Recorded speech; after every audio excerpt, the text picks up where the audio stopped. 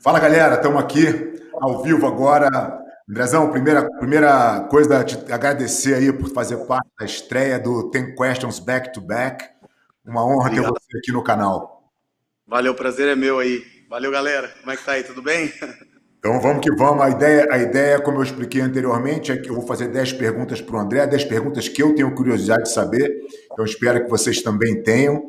E o André vai devolver 10 perguntas para mim. A gente vai tentar fazer o papo aqui o mais natural possível, para que vocês possam ter as informações aí e tirar as conclusões de vocês, de como a gente pensa o jiu-jitsu, enfim, em vários assuntos.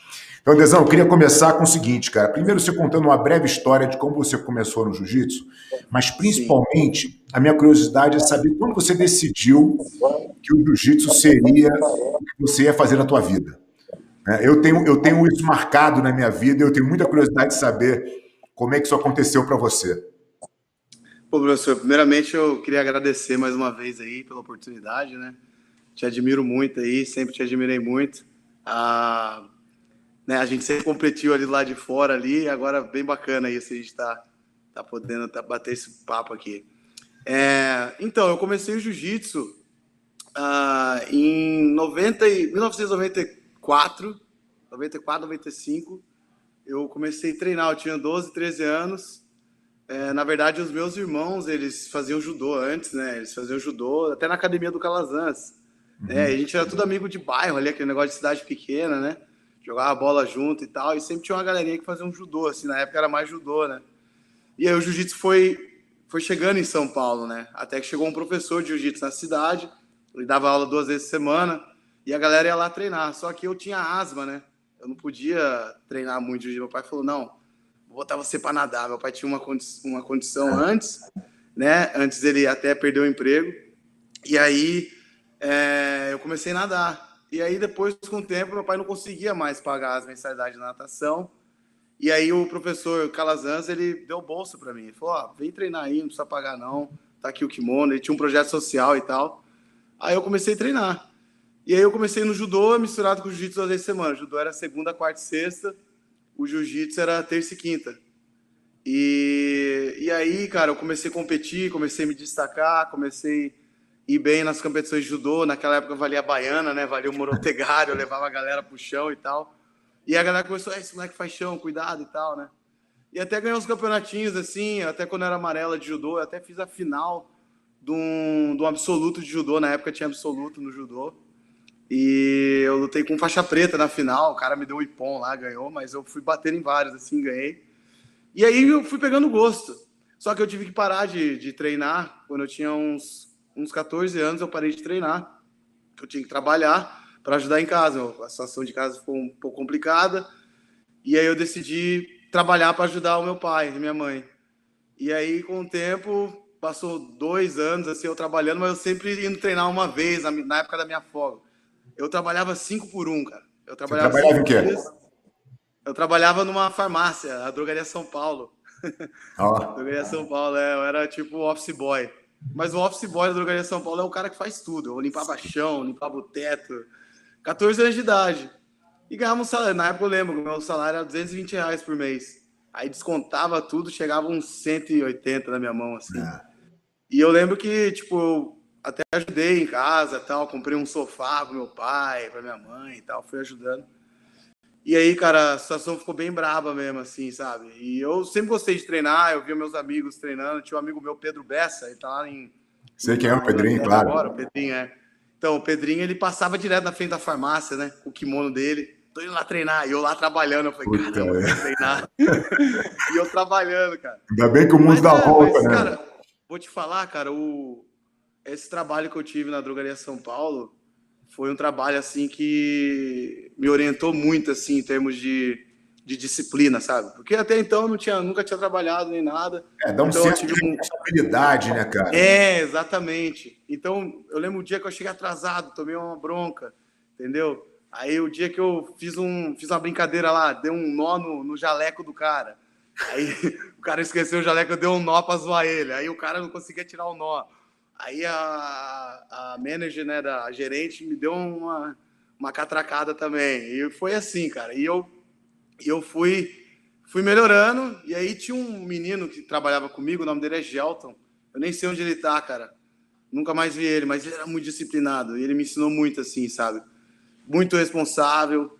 E aí eu meio que competia com ele ali, sabe? A gente limpava as paradas, vamos fazer isso. A gente tinha as ideias assim, trabalhava junto, mas a gente sempre falava, eu fiz isso aqui, você não fez isso aqui. A gente ficava competindo ali. E eu caí de cabeça, cara. Eu falei, eu vou tentar virar faixa preta nisso aqui.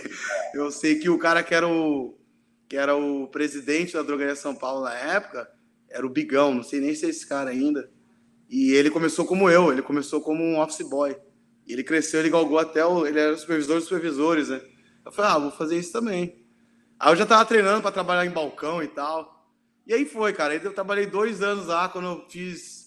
2, 3 anos. Quando eu fiz 17 anos, eu cheguei pro meu pai e falei, pai, eu tô ganhando muito pouco, entendeu? Não tá dando nem para ajudar muito aqui, trabalhando que nem um condenado. Eu trabalhava 9 horas por dia. Na verdade, era 8, mais a hora do almoço.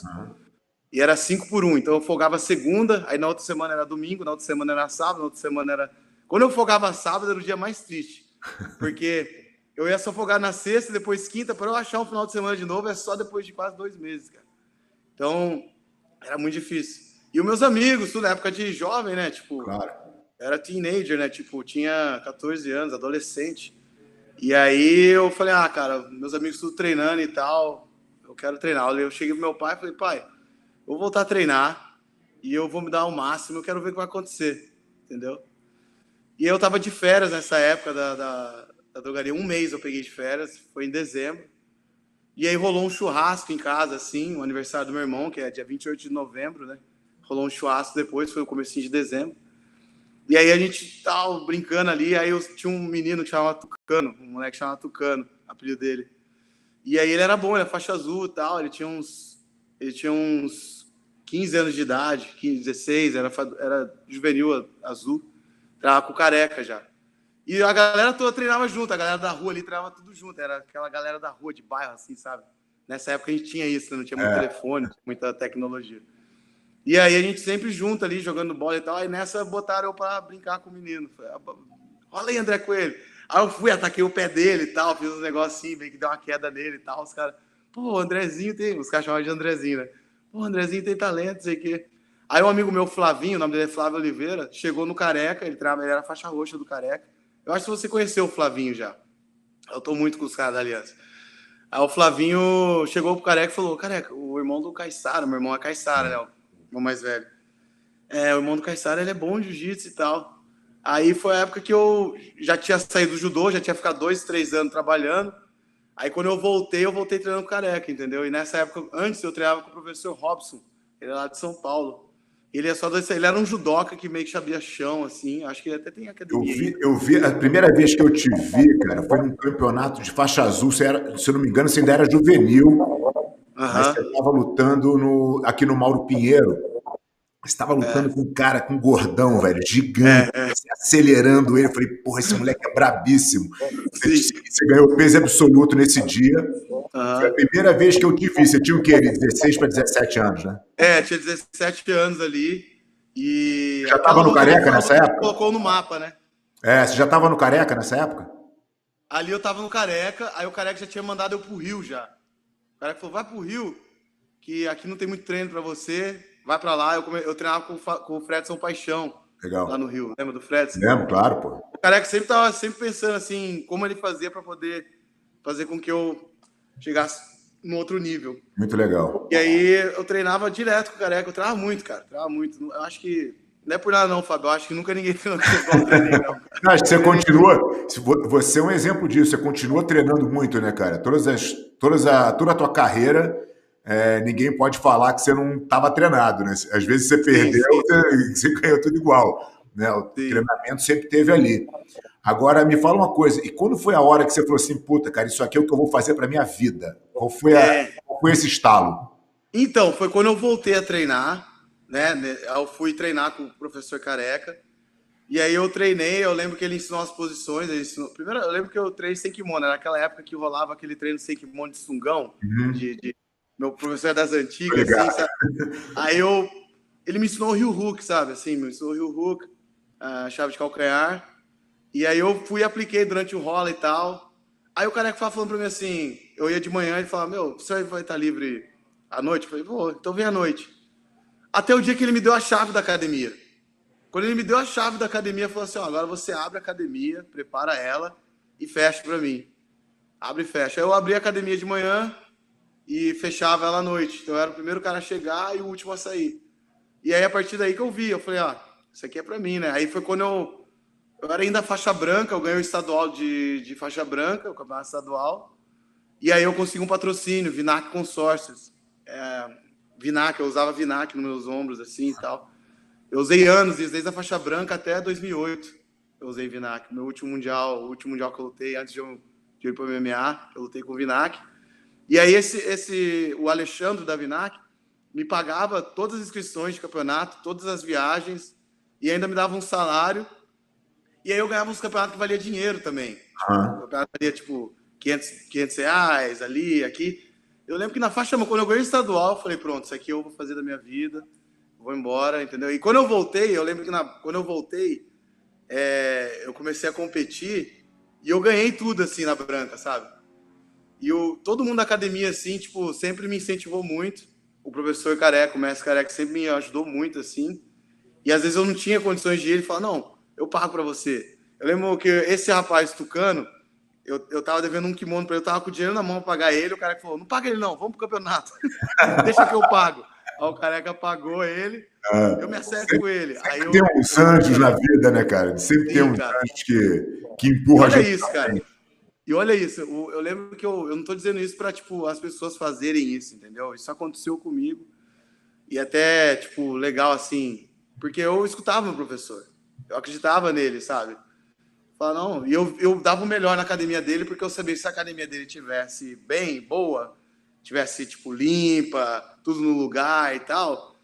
Porque, na verdade, eu era um faxineiro, assim, né, na drogaria. Então, eu fazia o melhor ali, o que eu fazia era limpar. Então, eu limpava tudo e tal, arrumava tudo, os troféus, deixava intacto. Eu falava, meu, se não tiver aluno aqui, ele é do Rio, ele vai voltar pro Rio. Então, eu quero que ele tenha aluno aqui para ele ficar aqui, para eu ficar treinando. Claro. Então, eu dava o melhor para ele. Aí, eu meio que trocava, ele me ajudava na mensalidade e tudo. Mas E teve um dia que eu passei no vestibular, professor. a tua pretensão nessa época, quando você olhava assim, o mercado era ser igual ao teu professor, ter uma academia ali, você jamais vislumbraria ter o que você tem hoje, né? Assim, Não, não. Ah, na verdade, assim, eu nem pensava na academia, assim, professor. Nem o que eu pensava mesmo era, eu gostava muito, eu gosto muito de lutar. Tipo, eu gosto muito de treinar, sabe? Minha paixão, assim, eu amava tanto, assim, que eu dava o meu melhor, não ficava cansado, sabe? Não cansava. E eu tenho, graças a Deus, assim, na parte física, mental, assim, eu não preciso dormir muito, entendeu? Assim, 5, 6 horas. 5 horas de sono pra mim já tá bom, entendeu? Mesmo eu treinando bastante. E eu sempre fui muito ativo, assim, sabe? E aí eu fui gostando da coisa e eu nem pensava assim, vou abrir uma academia, vou ganhar dinheiro. Eu tava só pensando em ganhar campeonato, viver do esporte. Eu já tava começando a ganhar dinheiro com os patrocínios, né? Até que eu fechei um patrocínio com a Prefeitura de São José e tudo mais. Aí eu passei na vestibular, cheguei todo feliz pro Careca, falei, professor, passei no vestibular, olha aqui, fiz a matrícula, tal, todo feliz. Ele olhou para mim e falou assim, volta lá, pega seu dinheiro de volta e bora treinar jiu-jitsu. Você vai ser campeão de jiu-jitsu, você não vai fazer faculdade. Aí eu falei, como assim, cara? Tem que fazer uma faculdade. Ele falou, não. Esquece isso, André. Esquece isso. Tá cheio de engenheiro aí que não tá ganhando menos que você. Ele falou, aqui no Brasil, não. Vamos, a tua faculdade é isso aqui. Aí eu falei, pô. Aí eu voltei lá, eu peguei só 30%, né, do valor. E o cara da Vinac, ele prometeu pra mim que ele ia pagar a minha faculdade inteira. Entendeu? E aí o professor falou, quando eu falei pra ele, eu falei, olha, o meu professor falou pra eu continuar lutando e tal. Aí o Alexandre falou, não, tô contigo, você tá ganhando, vambora. Ele tava me ajudando sempre. Aí foi isso que aconteceu. Aí a partir daí, cara, era faixa branca ainda. E aí foi, assim foi. Muito legal. E assim foi e não parou mais. Tua vez. Então, professor, a pergunta que eu tenho aqui é como você administra, né, o seu tempo como líder e como você consegue ter executar as novas ideias e como você ganha, né, como você consegue ter essas novas ideias para o seu time e como você faz a parte de management, né? Que é operacional da aliança. Porque eu sei que um líder, o tempo é bem apertado, então você tem que saber administrar. Então, cara, sabe, eu acho o seguinte, as pessoas têm se dado essa desculpa, né, muito frequentemente. Ah, meu dia é apertado, ah, eu não tenho tempo, ah, não sei o quê. E a gente sabe, cara, quem quer fazer, faz, né? Você dá o jeito, né? Você fala assim, ah, Sim, pô, sim. tem tempo para treinar? Pô, eu acho que você tem. Se você botar isso como prioridade na tua vida, você vai ter todo o tempo do mundo, porque, assim, tem umas coisas que eu comecei a fazer recentemente, cara, que tem mudado bastante a minha rotina. Então, por exemplo, eu parei de assistir televisão, tem mais de ano que eu não assisto absolutamente nada de Eu TV. também não. Eu não vejo mais notícias, jornal, essas brigas ideológicas políticas não me interessam mais. Né? Isso, só nessa brincadeira me sobrou pelo menos umas 2 horas do dia. Né? Então eu acordo bem cedo, cara. A minha rotina hoje tem sido: eu acordo 6 horas da manhã, faço 1 hora de leitura antes do meu treino. Eu te acompanho. Treino de 7 às 8, volto para mais 1 hora de leitura antes de vir para o escritório. Então eu chego no escritório aqui por volta das 10 da manhã, pô, já com 2 horas de leitura e uma de malhação feita. Né? Quer dizer, meu dia já está ganho. E aí, cara, a gente tem uma estrutura hoje na Aliança que a gente vem construindo, né, cara? Nem sempre foi assim, a gente continua batalhando para evoluir isso cada vez melhor. Então, eu chego no escritório, a gente tem uma equipe aqui de 6, 7 pessoas trabalhando, cada uma na sua função, e a gente entende, cara, eu já venho há algum tempo fazendo isso, né, cara? Tentando produzir conteúdo para a comunidade do jiu-jitsu, porque eu acho que a gente vem de uma cultura de competição que, pô, ela é muito saudável se você souber lidar com ela, mas ela pode ser muito nociva também. Acho que a gente tem que entender que a gente compete no 100% da nossa intensidade quando a gente está competindo ali no campeonato, coisa e tal, mas quando a gente olha a fotografia um pouco mais ampliada, a gente é do mesmo time. A gente tem que estar junto num processo, a gente está falando de um esporte microscópio. Né? Eu tenho uma passagem, cara, que inclusive eu te fiz essa pergunta anteriormente, muito baseada no que eu passei, numa conversa com meu pai quando eu tinha 15 anos de idade, que eu falei para ele que eu ia fazer jiu-jitsu. E ele falou, porra, você tem ideia do tamanho do mercado que você está falando? A gente está falando de 1985. Se é pequeno hoje, imagina aquela época, né? Era nada.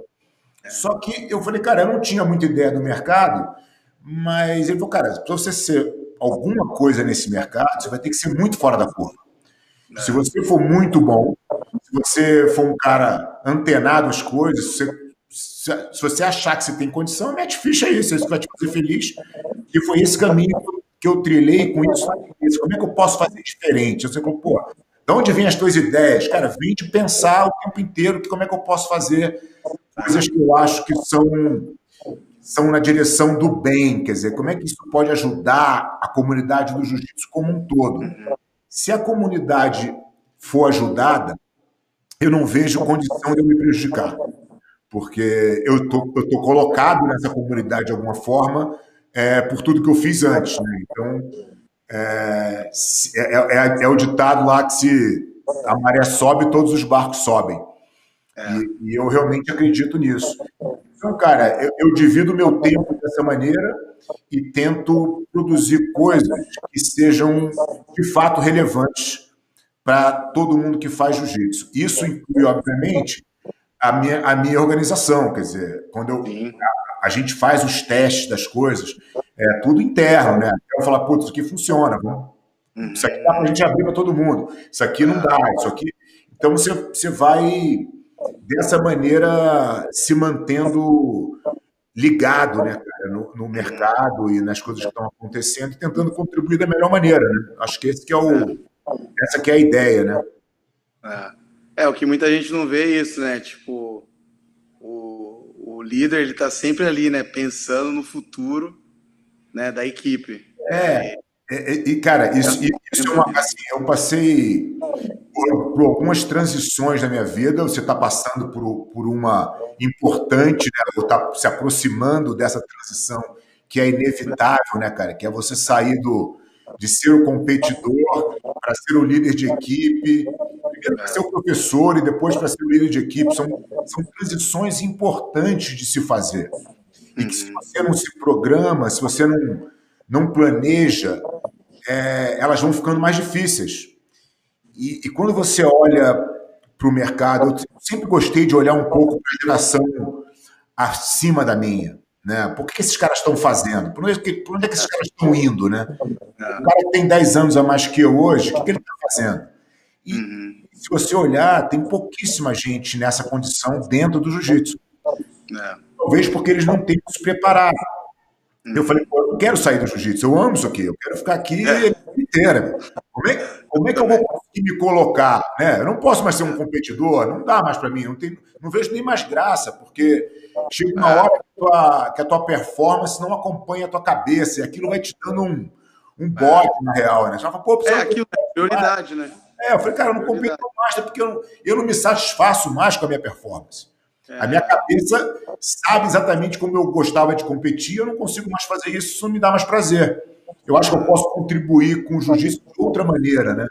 Então, você planejar um pouco essa transição na tua carreira é muito importante.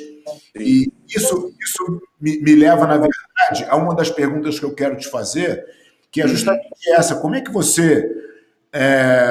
Porque quando eu comecei a dar aula, pô, eu era muito novo, eu dava aula primeiro desde o Jacaré, desde 15 anos de idade, eu estudei no Jacaré, e depois sozinho a partir dos 18. Então eu sempre tive que competir e dar aula ao mesmo tempo. Só que é claro que quando vai chegando mais as gerações que atuam e as de agora são muito mais profissionais no sentido de serem atletas, né, cara? Então, o cara é 100% dedicado àquilo. Que eu não sei se é bom ou ruim para o mercado que a gente vive, porque depois você quer fazer uma transição para professor, está muito longe daquela realidade, né? Você é um cara que vem fazendo isso, essa transição de uma forma mais equilibrada, quer dizer, você continua sendo competidor, mas pô, tem a tua escola, tem a tua... Como é que é essa transição para você? O quanto de tempo você coloca em cada uma e como é que é virar essa chave do egoísmo do atleta que tem que ser só para ele, para o professor que tem que, na verdade, dar muito mais para os outros? Não é fácil, né? A gente tem que se negar o tempo todo, né? Porque, para mim, assim, tipo, quando eu competia no campeonato de jiu-jitsu de kimono, eu, tipo assim, meio que não pensava, assim, muito em mim, sabe? Tipo, ficava mais ali pros caras mesmo, ali, dando de tudo para eles, porque eu sabia que o resultado tinha que ser um resultado positivo no geral.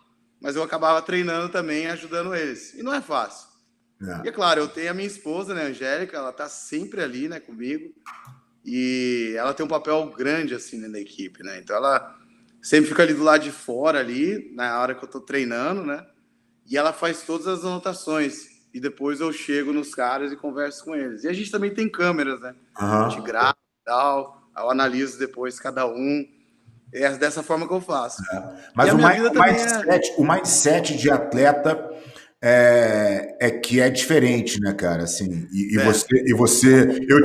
já te vi em vários campeonatos onde você ia lutar, você estava inscrito, mas você estava lá os 4 dias anteriores gritando com seus alunos. Quer dizer, a gente sabe que isso é um desgaste gigante, porque eu chego do ginásio, eu preferia estar lutando. É muito mais tranquilo, pior. né? Você fica muito mais cansado de ficar correndo e gritando do que eventualmente suga, lutar. Né, exatamente. Fica drain. As pessoas não têm noção, cara. A perna dói os ombros, o olho fica pesado.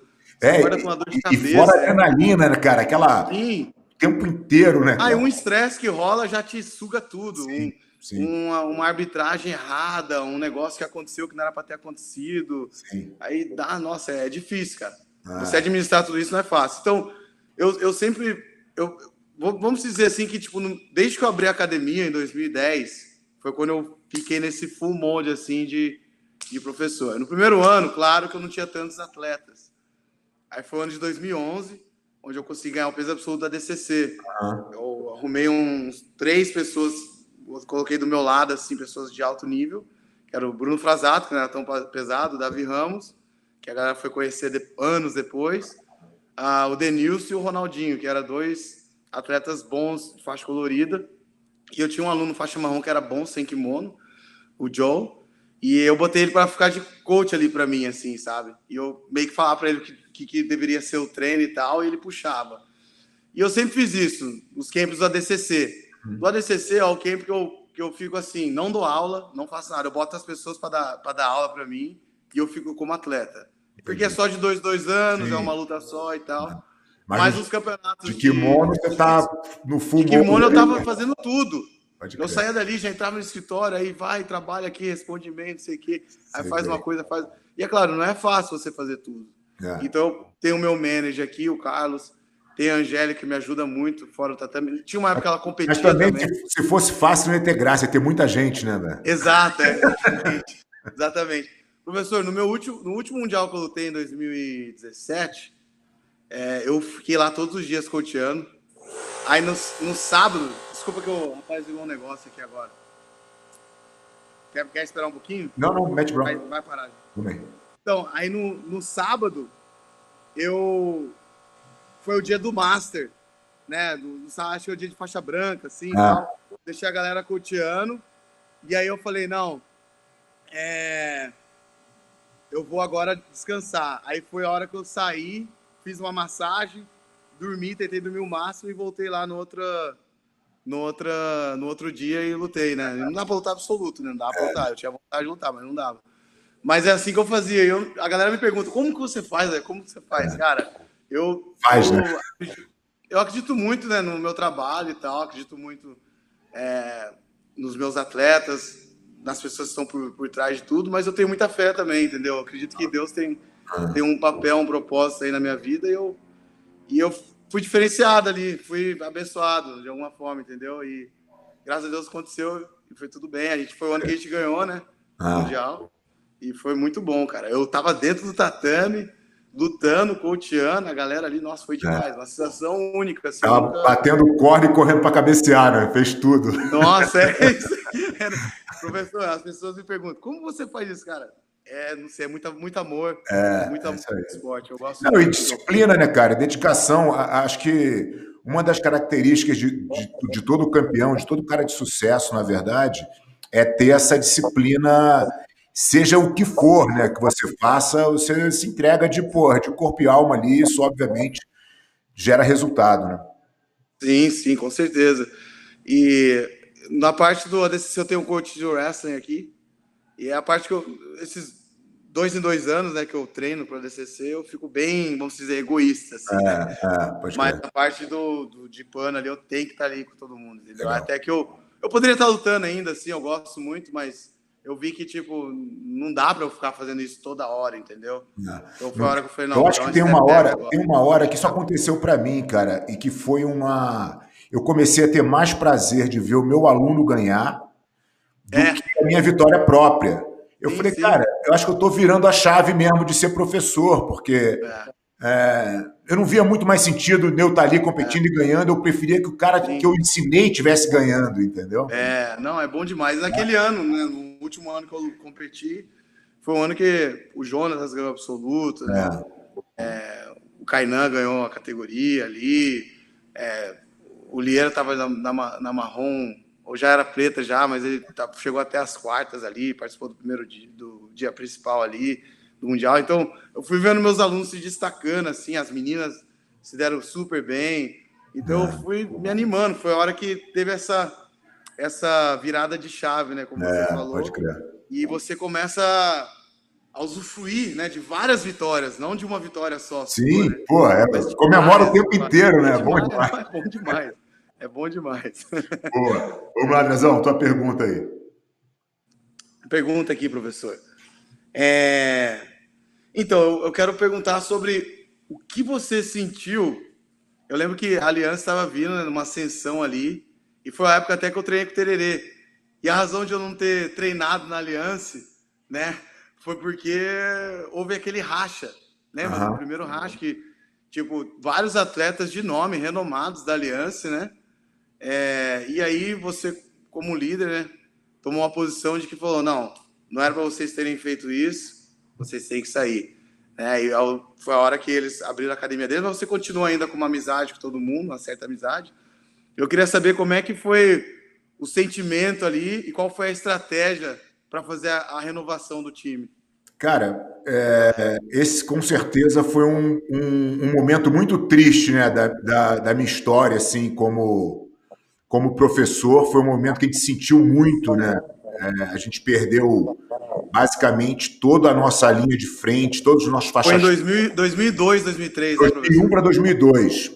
2001 para 2002. E por um motivo, na verdade, banal, mas muito por inexperiência da minha parte, e como eu falei, por uma motivação que, na verdade, ela não era única, né? Porque quando você vai conversar, e eu conversei depois com o Tererê, com o Demian, com o Teles, que são meus amigos até hoje, a gente tem uma relação super boa. Não, te respeito muito até hoje. Eu tenho uma relação super boa com eles, porque hoje eu consigo entender um pouco o ponto de cada um, mas de toda forma, aquilo não era motivo para uma separação tão drástica, né?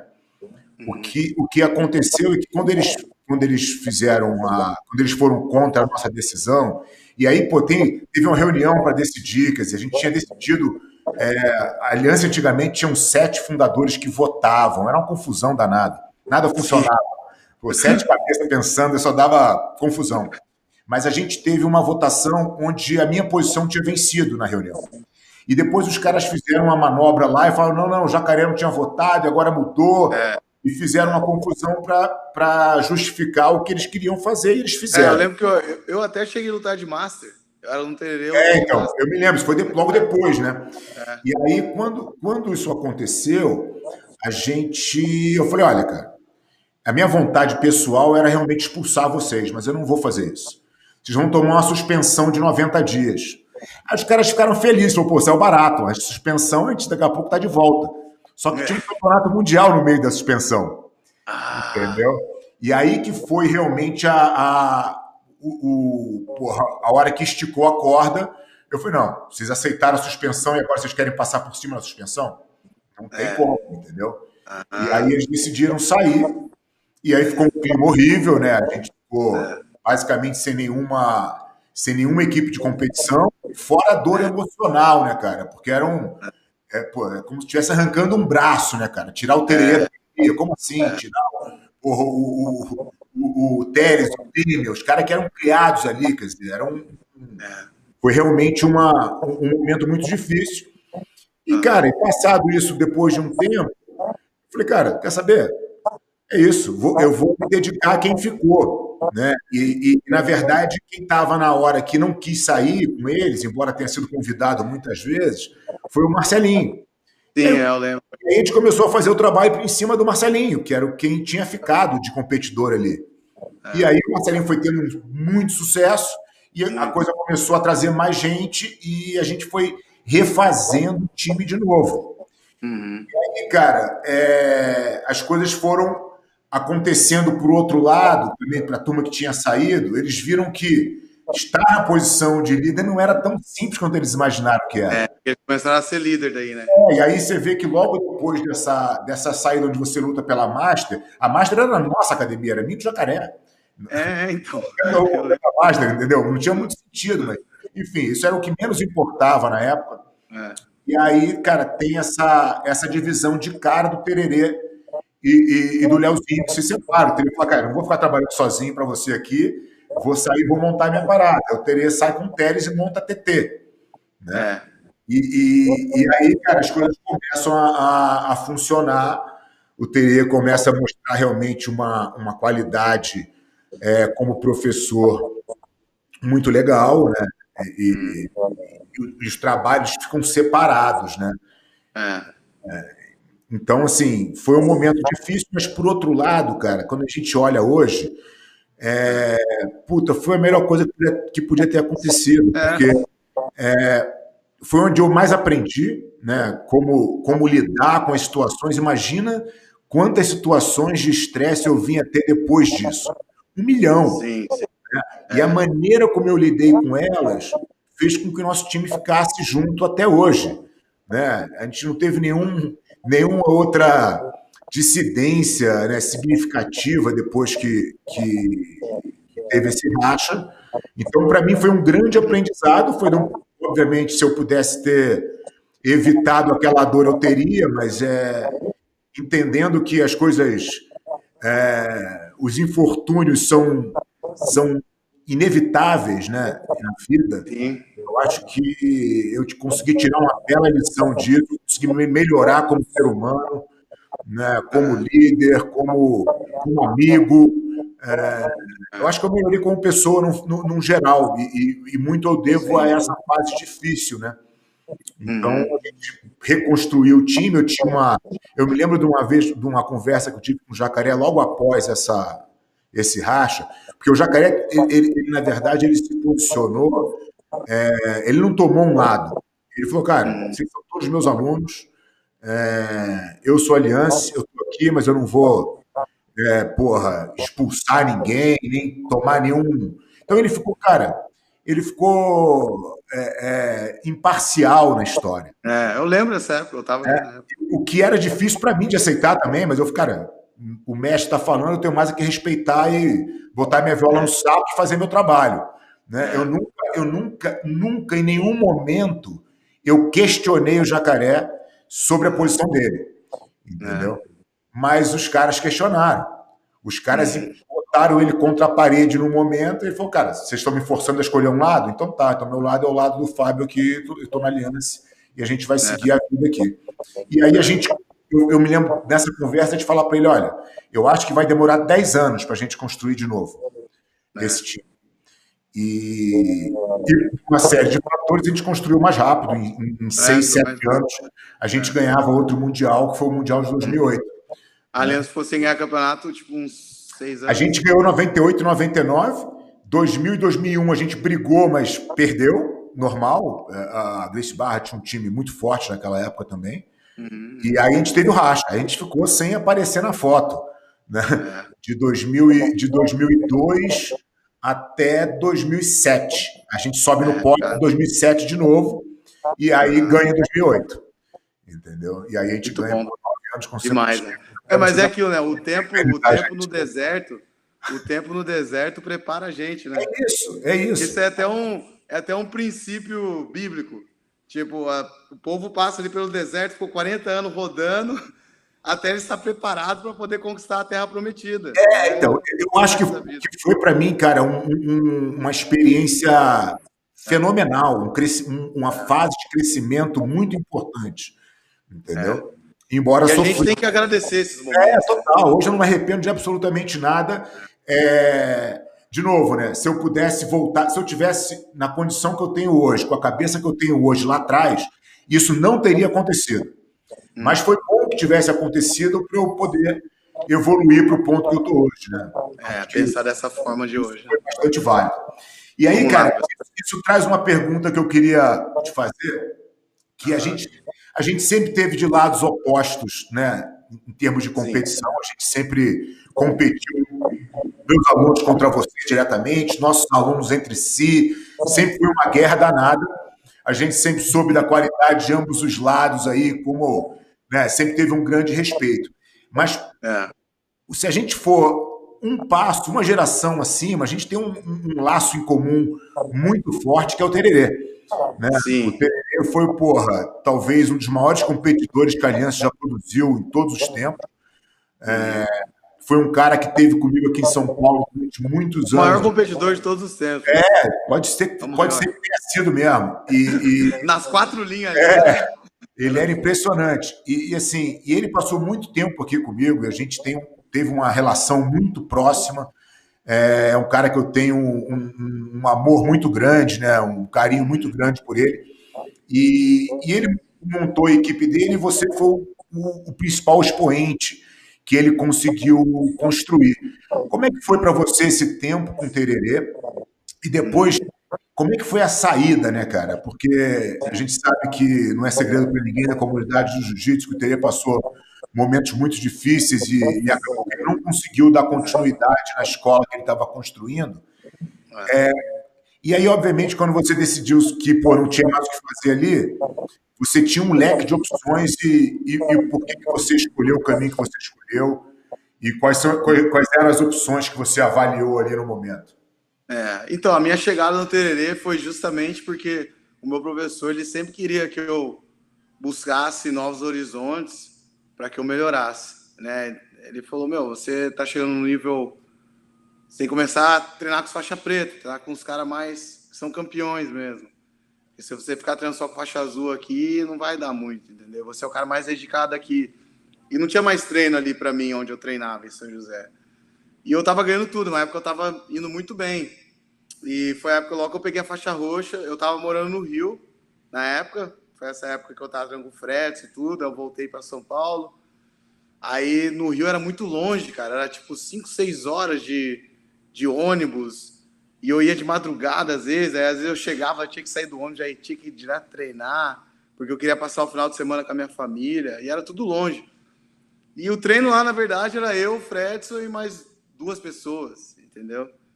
E aí eu cheguei pro Careca e falei, Careca, mestre, preciso de uma ajuda, porque tá muito ruim para mim, tá muito longe. Eu tenho condições para pagar tudo, mas tá muito longe, entendeu? E aí aconteceu algumas outras coisas assim, que não cabe a mim falar aqui. E aí eu acabei pensando em treinar com o Tererê.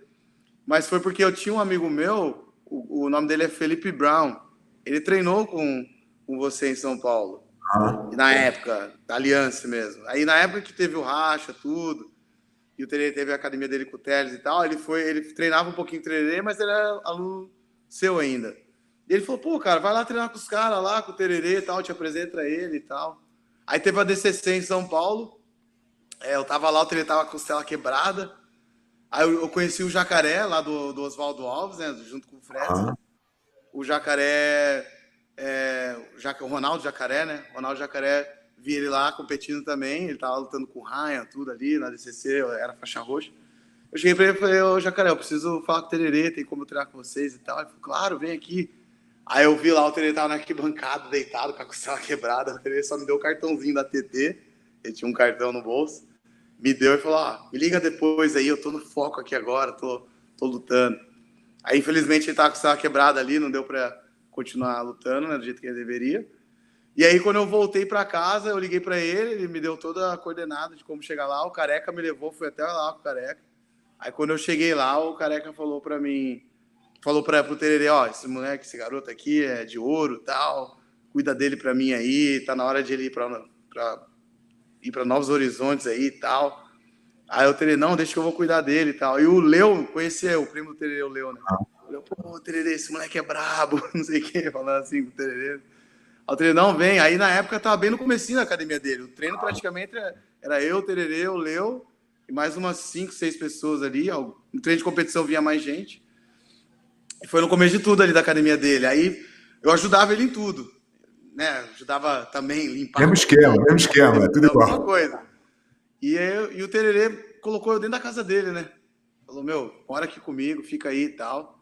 E eu tinha uma condições que eu tinha um patrocínio, então eu sempre ajudava com a alimentação e tal, comprava as coisas para todo mundo e tal. Aí foi chegando mais gente, né? E foi onde eu ganhei muita experiência. Tipo, eu comecei a aprender detalhes de posição que eu não via antes. Naquela época não tinha internet, não tinha Instagram, YouTube, não tinha como você estudar. Era estudar vendo luta mesmo. Eu assistia muita luta com o Tererê, ele gostava de ver luta. Ele me ensinava bastante, me dava aula particular quase todo dia. Falei, vou te ensinar uma posição aqui, tal. Era eu, ele e o Léo. A gente ficava fazendo treino específico e treinando. Aí eu fui evoluindo. Aí, na roxa, na marrom, fiquei praticamente imbatível, assim, durante uns anos. E aí foi quando eu peguei a preta. Quando eu peguei a preta, na verdade, demorou até para pegar a preta. Era para eu ter pego a preta antes. Aí, conforme aconteceu os incidentes, né, com o Tererê aqui nos Estados Unidos e tal, aí teve que segurar um pouco. Aí eu fiquei 1 ano e 8 meses, ou quase 2 anos de marrom. E aí eu peguei a marrom 3 meses antes do Mundial de 2005. E aí, na verdade, no dia que eu ia pegar a faixa preta, o Tererê não estava se sentindo bem. Aí a gente teve que voltar para São José dos Campos. O Careca me graduou, o Teles foi comigo. E aí, logo depois, uma semana depois, eu vim pro PAN, lutei o PAN, aí ganhei o PAN e foi indo. E claro, toda a experiência que o TDD me ensinou. E Aham. aí, eu tive que ficar o cara, o cabeça, o testa de ferro ali da equipe, né? Eu fiquei de frente ali. Eu que dava todo o treino. O Teles tinha um restaurante dele, tinha as coisas dele, né? E eu era o cara que dava aula. Então, quando aconteceu os incidentes, foi em 2004, final de 2004, eu era marrom ainda. Então, eu era o faixa marrom ali, puxando o treino de todo mundo, treinando, fazendo o que eu faço aqui hoje, praticamente. Entendeu? Então, foi mais ou menos um aprendizado, né, que Deus permitiu na minha vida ali naquela época. E eu fiquei esperando o Tererê voltar e tal. E aí, infelizmente, tipo, não houve muito progresso, né, na volta. E aí eu tive que tomar uma decisão. Eu falei, cara, eu não posso ser líder de equipe, entendeu? Eu tô muito novo ainda, eu tô no primeiro ano meu de faixa preta. Em 2006, eu lutei o brasileiro, eu lutei com o Marcelinho. Aí eu perdi a luta e eu falei, meu, não tem como eu querer lutar alto nível e querer ser professor nessa hora que eu preciso receber, eu não tenho que ficar só dando de mim, né?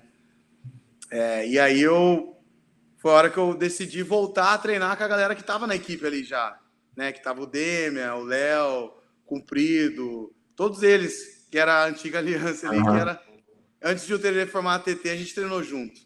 Aí eu tomei essa decisão, conversei com a minha esposa, tudo, conversei com uns amigos. Aí quando eu saí sozinho. Eu não quis que ninguém acompanhasse eu. Falei, ó, galera, eu tô saindo, eu não quero quebrar nada que o Tererê construiu. Eu tô saindo eu mesmo. Acho que o Cobrinha ficou cuidando da equipe depois. Entendeu? Aí foi quando eles voltaram, eles foram pra Aliança. Eu fiquei ali. Tem a chegada do Cobrinha na academia. O discurso é muito parecido com o teu, na real, né? Ele chegou sozinho e falou, cara, eu É, não quero trazer ninguém do Tererê. Eu conversei com ele falou para eu vir para cá, é, entendeu? Eu estou vindo sozinho, não quero. Que, na verdade é a postura correta, né? Ética de se é, fazer. Você não sabia o que poderia acontecer para frente, né? eu não saí, fui, vem É, todo mundo. claro, Eu claro. fiz isso. Até porque você Eu, não estava aí, montando um negócio novo, você estava indo para outro lugar treinar, não, né? eu tava buscando um treino, entendeu? Não tava querendo montar nada novo. E Buscando aí, um treino e aí, mesmo. quanto tempo vocês ficou nessa de treinar com. Porque aí, Eu treinava com o Demian e treinava com o Léo, às competia vezes. pelo quê? Brasa. Brasa, pode crer, brasa. Na época era Brasa ali.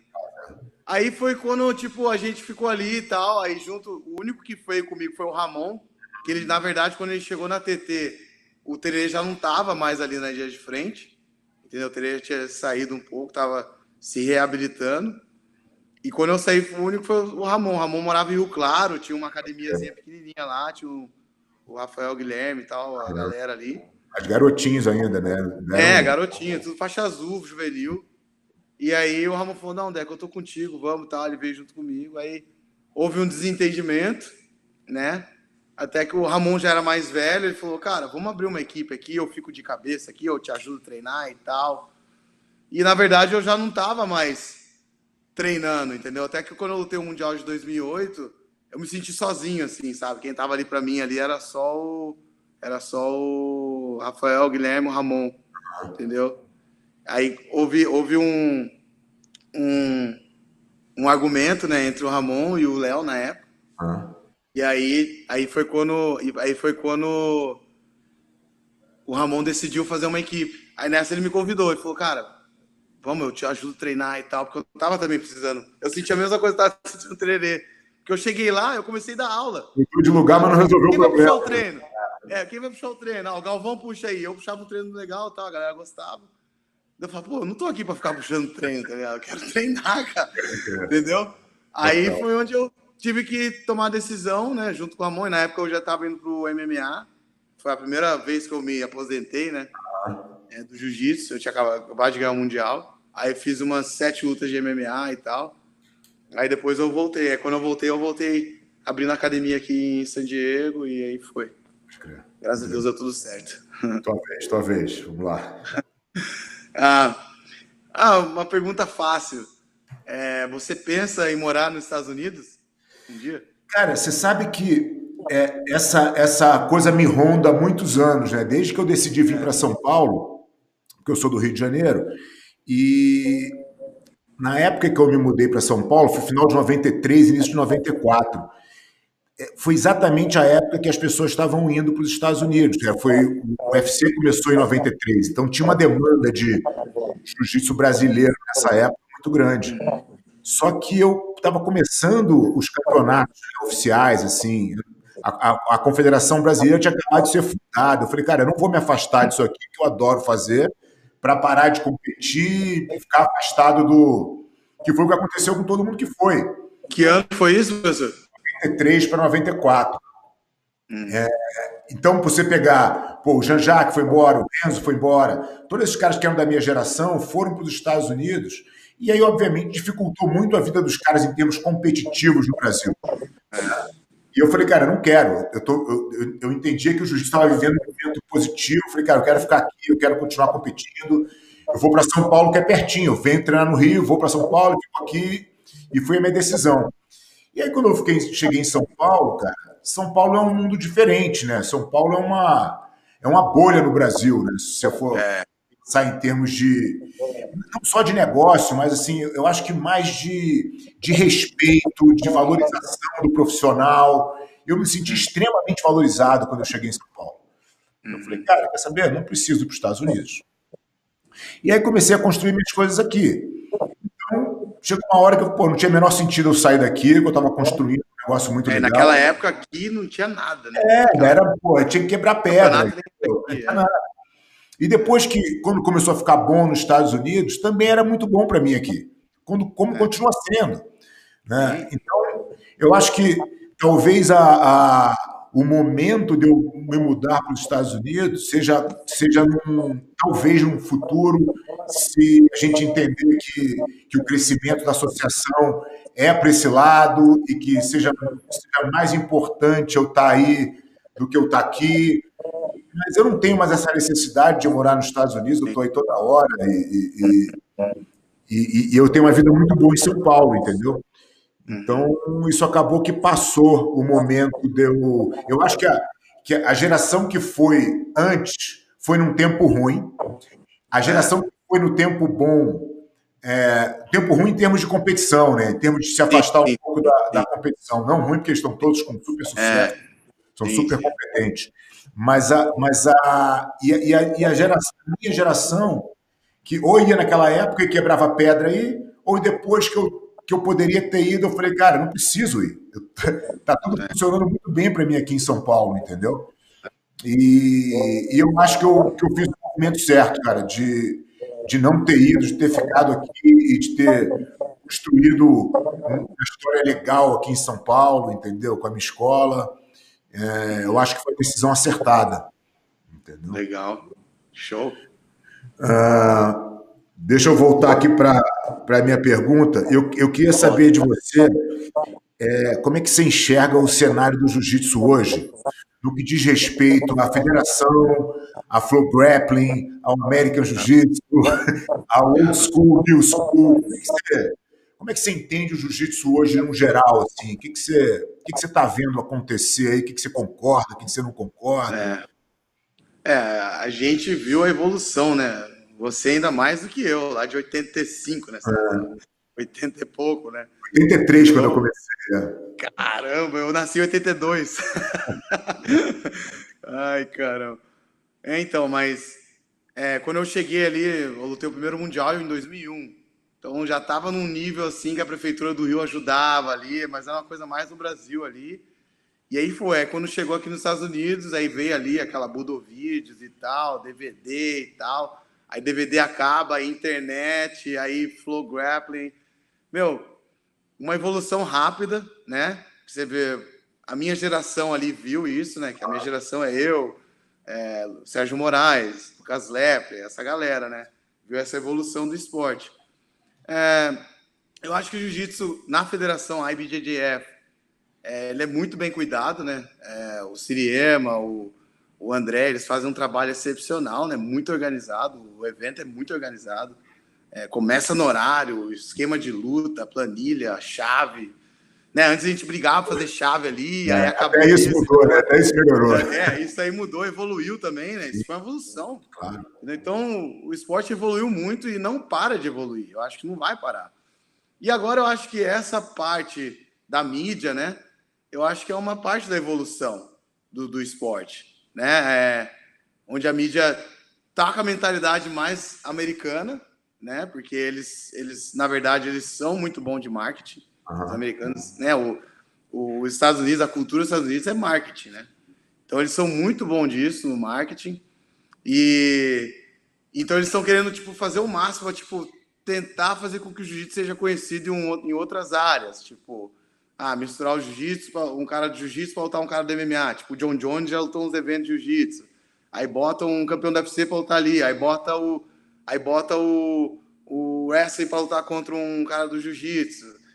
Então vai fazer essas coisas para poder O fazer com que que o eu jiu-jitsu acho, seja. o que eu acho que é um ponto que às vezes as pessoas se confundem é porque, claro, quando a gente fala de competição, cara, é uma evolução clara, nítida, e eu acho que a gente tem que se adaptar de fato a essa Sim, realidade de imprensa participativa, que às sim. vezes pode ser ideologicamente para um lado que não é o teu, e tudo isso faz parte, né? Isso aí as pessoas têm que se adaptar. Daqui a pouco vai chegar a concorrência que vai pensar diferente, e assim a coisa vai. Sim.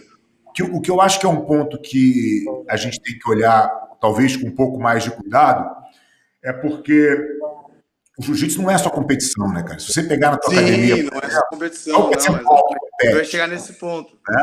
Qual o percentual de alunos que competem? E o que a gente está fazendo com esses outros alunos?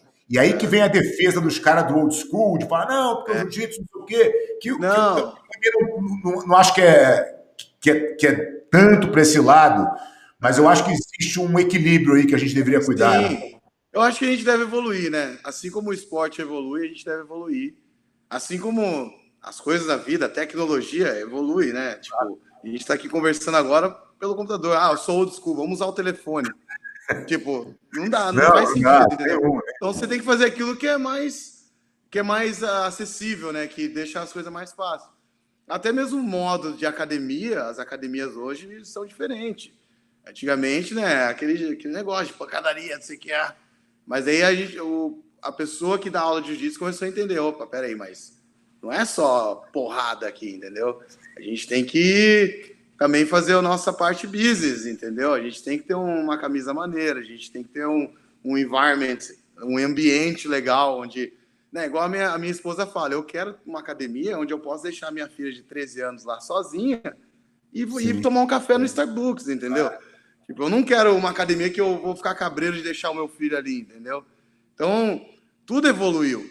Agora, a parte do lado do América Jiu-Jitsu, Brasília Jiu-Jitsu, cara, eu acho isso só marketing, entendeu? Não tem nada, porque o Jiu-Jitsu é uma coisa só, é uma luta só, né? Independente do cara querer fazer um evento, né? Se aparecer alguém, eu hoje, por exemplo, eu quiser inventar um evento com uma regra nova, vai ser Jiu-Jitsu, a regra vai ser diferente, mas vai ser Jiu-Jitsu.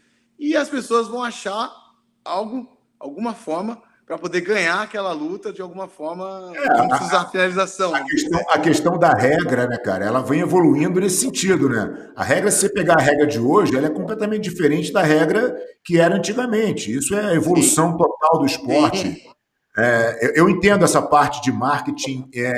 Eu acho que, pô, acho que todo mundo que está no topo da pirâmide aí no jiu-jitsu tem o mesmo entendimento de que o jiu-jitsu é sim, uma coisa só, que as pessoas sim.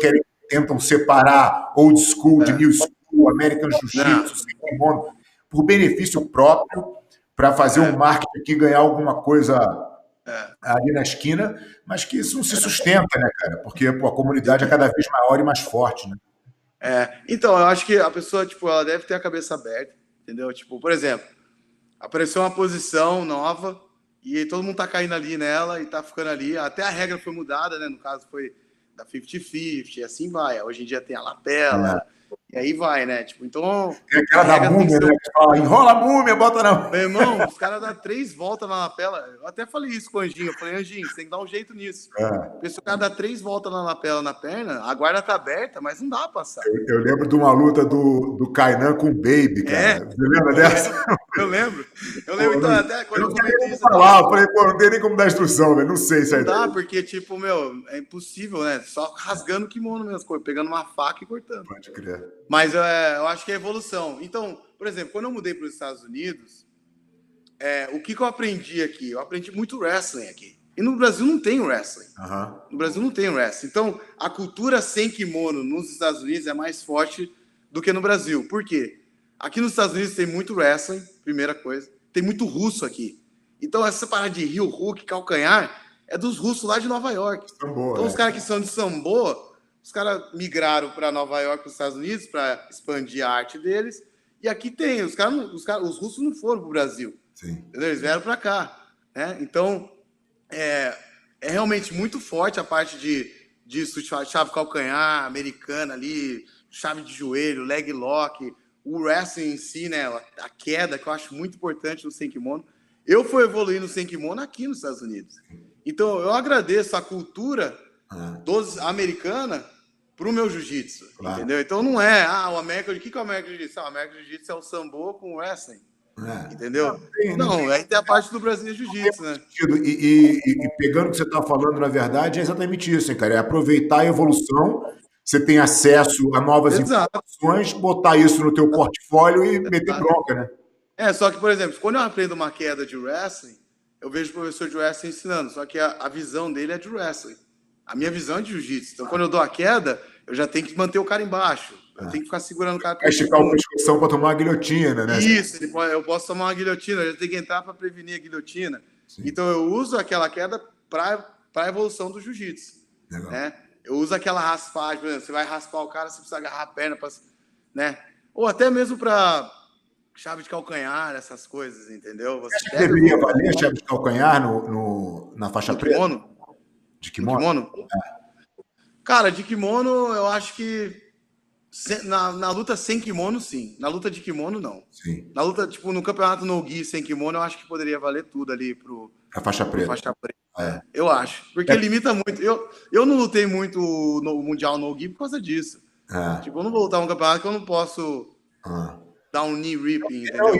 E o que acontece é que os atletas de jiu-jitsu acabam ficando vulneráveis, né, cara? Quando ele vai competir outra regra que tem... Pô, o cara não sabe defender, o cara não treina isso, né? Sim. E, é evolução, né? Eu acho que o professor tem que ver a evolução do esporte e ele tem que falar, não, peraí, eu tenho que ensinar isso aos meus alunos, porque, vamos fazer neles, eles têm que estar prontos. Mesmo que eles não vão fazer a posição, mas eles têm que ter atenção disso, entendeu? E a gente veio lá do old school, né? Então, lá no old school valia cruzar joelho, então a gente já tá mais esperto com isso. Mas para essa galera que tá chegando agora, né, um faixa azul, faixa roxa que nunca tomou um knee ripping assim, é difícil para a pessoa, entendeu? Então eu acho que existem regras dentro da academia que você não necessita fazer a regra do campeonato, né? Na minha academia aqui, tipo, aula de sem kimono, eu deixo meus alunos dar, mas eu explico, você chegou aqui, você pode ter o seu joelho, pode ter o seu calcanhar, o seu tornozelo, então já fique esperto. Uma das razões, né, cara, que o negócio é o cara entender a posição. Foi protegendo, tirando a chave de calcanhar, tirando a cruzada de joelho, porque uma vez que você permite isso no campeonato, isso é praticado nas academias, isso é praticado por todo mundo que está na academia, e aí o índice de lesão é gigantesco, e aí passa a ser um esporte perigoso, né?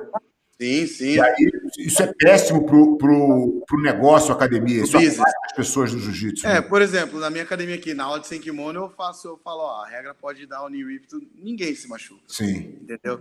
Agora, se eu falar isso no kimono, aí já é apelação, porque é muito friction, né? Muita pegada. É muito atrito. Não tem como o cara escorregar, entendeu? Pode crer. E tudo eu acho que é educar o aluno também. Sim. A gente tem que separar as aulas também. Você não vai botar uma faixa branca para fazer uma aula avançada sem kimono.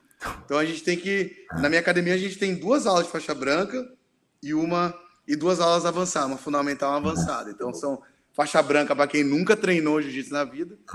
Aí depois o cara já começou a aprender a aula básica, ele vai para uma aula mais básica ali, que é tipo a evolução do jiu-jitsu de transição. É uma aula básica, mas com transição. Aí depois que ele vai para a aula fundamental, depois vai para avançada. Então... tem que saber separar, porque senão o mesmo sistema que a gente tem aqui, isso é muito importante, né, cara? Assim, eu venho batendo nessa tecla já há bastante tempo, ainda tem muita resistência por algumas pessoas que foram criadas diferentes e não conseguem enxergar o benefício disso, e muitas porque as pessoas não querem trabalhar, né? isso dá trabalho. Porque você dá uma aula, vai dar Sim, 4. Entendeu? sim, sim. Então, existe um pouco disso também. Mas aos poucos os professores estão se educando, cara, porque isso é um caminho sem volta. Quem não fizer isso vai quebrar. Entendeu? Sim, com Academias não. certeza. E você tem que gastar tempo, né? E graças a Deus a gente tem uma academia grande aqui, né? Se você tiver uma academia pequena, aí já é um pouco mais complicado, se você for o único professor ali. Então você tem que ter pessoas ali para te dar todo o suporte, senão você vai ter um Mas o problema. ponto é esse, né? Você só vai conseguir ter academia grande se você fizer isso direito. Porque se você não fizer. Então, Exatamente. assim, isso é uma questão que, no meu entender, ela é básica. Você quer montar uma academia de jiu-jitsu, você vai ter que ter gente para te ajudar e você vai ter que dividir os níveis de tudo. Senão você não vai a lugar nenhum.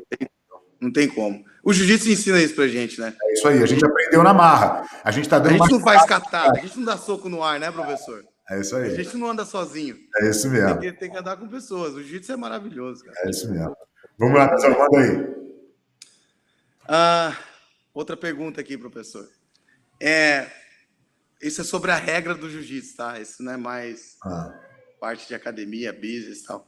Na regra do jiu-jitsu, você acha que esse lado de lapela, a parte da lapela, você acha que deveria existir uma certa regra? Por exemplo, essa parte da múmia. Você acha que deveria deixar rolando do jeito que tá? Ou você acha que deve ter alguma análise ali a ser feita dentro dessa regra? Olha, cara, se a gente for pensar ao longo do tempo, a gente já teve várias posições que os caras não sabiam sair. A 50-50 é um exemplo claro, né? Quando a 50-50 surgiu, cara, ficavam as lutas amarradas horríveis, 10 minutos na 50-50. E o double pull também, lembra? O nego sentava no limite, lembra? Também era outro problema. E as pessoas vão solucionando isso tecnicamente, né? O que eu acho que é muito importante os árbitros entenderem, e aí eu acho que talvez seja a principal falha na questão da regra, é que o árbitro muitas vezes não tem o entendimento da luta como ele deveria. Cara, se a luta está sendo travada propositalmente, isso tem que ser punido, né? Se o cara me bota o adversário numa lapela, dá 3 voltas na canela com o único intuito de segurar a luta, ele tem que ter uma punição. Eu não acho que a posição tem que ser proibida. Eu acho que o entendimento, e talvez isso seja um pouco complicado, mas eu acho que a gente teria que caminhar para um cenário onde o juiz tivesse a capacidade de entender que aquele cara não tem de lutar. E esse cara ser punido por isso. Não pela técnica em si, porque, cara, se a gente andar lá atrás, eu me lembro de uma época que os caras queriam proibir o laço. Pô, ninguém sai do laço, porque os caras não sabiam. Caramba! Tem que botar a manga aqui, ó, porque a manga tá muito comprida. Aí depois foram aprendendo 1 milhão de técnicas para sair do laço, sair dali, para sair da 50. E eu acho que a lapela já está acontecendo isso. Né? Sim, já. Eu estava vendo um vídeo teu explicando saídas de lapela, já tem 1 milhão de saídas de lapela. Eu estava um dia treinando com o Lucas, ele me mostrou umas 4. Então, assim, eu não acho que isso é o problema. Eu acho que o entendimento que o árbitro tem que ter é no sentimento do cara, sabe? Não, esse cara é a intenção, né? A intenção. E eu acho que muitas vezes os caras pecam nisso. Tem uma coisa que acontece direto nos campeonatos, cara, que eu acho que é gravíssima, que é o cara... A luta está acontecendo, a gente sabe que hoje não vale nada a partir do amarelo para fora. A luta está acontecendo no calor da luta, os caras estão voltados para o centro, ou seja, não tem como os caras saírem. Né? A luta só tem como continuar para dentro. Aí o árbitro manda parar. E volta no meio da mesma posição. Aí nunca volta na mesma posição. O cara estava morto, teve 15 segundos de... Vai respirar. E, pô, no nível que existe hoje, 15 segundos é uma eternidade, o cara volta fresco de novo. E aí você muda muitas vezes o rumo da luta pelo cara não ter esse entendimento, entendeu? Então, eu acho que a regra, cara, ela é adaptável de acordo com a técnica. A técnica evolui e a regra corre atrás, né? Essa briga do gato e do rato que a gente não vai se livrar nunca, porque o atleta sempre vai ter uma condição diferenciada para ganhar dentro da regra. Entendeu? Eu acho que no jiu-jitsu também, tipo, não só nessa parte de regra, né, que ela tá sempre evoluindo, né? O jiu-jitsu é uma luta muito complexa, né? Daqui a pouco vai vir alguma posição nova aí, sempre vem, né, alguma coisa nova, né? E eu lembro até quando teve a Deep Half, né? A guarda, Aham. meia guarda profunda também era um problema na época, lembra? Caramba, como é que faz isso aí Sim. para sair disso? Então, tem sempre uma evolução. Mas eu acho que a gente, como professor, assim, tem que ter a cabeça aberta, né? Eu acho que existe o jiu-jitsu old school e new school. O que é old school e new school, né? Tipo, Eu, né, eu, isso até foi a pergunta tenho uma anterior. definição. Eu tenho uma definição para isso. É, Quem defende o old school é o cara que parou no tempo e parou de é, evoluir. É o cara é. que não se permitiu, não teve a cabeça aberta o suficiente, não Isso, exatamente. está fazendo coisa nova. E aí É, é muito mais fácil eu criticar o cara que faz um negócio que eu não sei é. do que eu querer aprender. E aí Até porque o biotipo de cada um é diferente, né? não, Tipo, se o cara é mais flexível, mais. Ou o cara é mais mas stiff, mais. o que eu acho, por exemplo, vou dar um exemplo prático. Né? Eu estou com 50 anos. Eu não vou na academia treinar na frequência que eu treinava. Né? Sim. Então, porra, é natural que eu chegue lá e seja surpreendido por uma novidade qualquer. Claro. A minha cabeça qual é? Pô, eu quero aprender, me ensina aí qual é esse negócio que vocês estão fazendo aqui. Isso E aí faz eu me sentido. mantenho atualizado por mais tempo. O cara que não faz isso, ou que não tem uma academia com um nível suficiente para entender o que está acontecendo com a nova geração, ele simplesmente não se atualiza. E aí o cara vai ficando. E como é que ele vai dar aula se ele não está atualizado? Aí ele fala: quer saber? Eu vou falar que a minha academia é old school, É, aquilo lá que eles estão fazendo não serve na rua, que é um. é. Né? E que, cara, vamos combinar que, assim, Cara, quem está mais preparado para a rua hoje? Pô, o cara que sabe wrestling, jiu-jitsu, heel hook, pô, tudo? Ou o cara que faz aquela defesa pessoal coreografada de antigamente? Né? uma coisa eu tenho certeza, imagina. Eu até falo isso brincando com a Angélica. Eu falo assim, cara, imagina. O Rafael Mendes está lá na praia brincando, ele faz aqueles embolo todo. Aí vem um cara querer bater nele. Imagina, ele vai se embolar, o cara Pô, vai pegar as costas do cara é rapidinho. louco. O cara que não sabe nada. O cara falou, Tipo, não quero tem ver puxar nada. para guarda. Eu falei, eu aposto que ele puxa para guarda, birimbola, o Sim, cara sai na não costa. toma um soco. E não toma um soco. Não tem Exatamente. como, cara. Não tem. Entendeu? Então não tem como. Então, tipo, eu acho que é isso mesmo. A pessoa tem a cabeça fechada, né?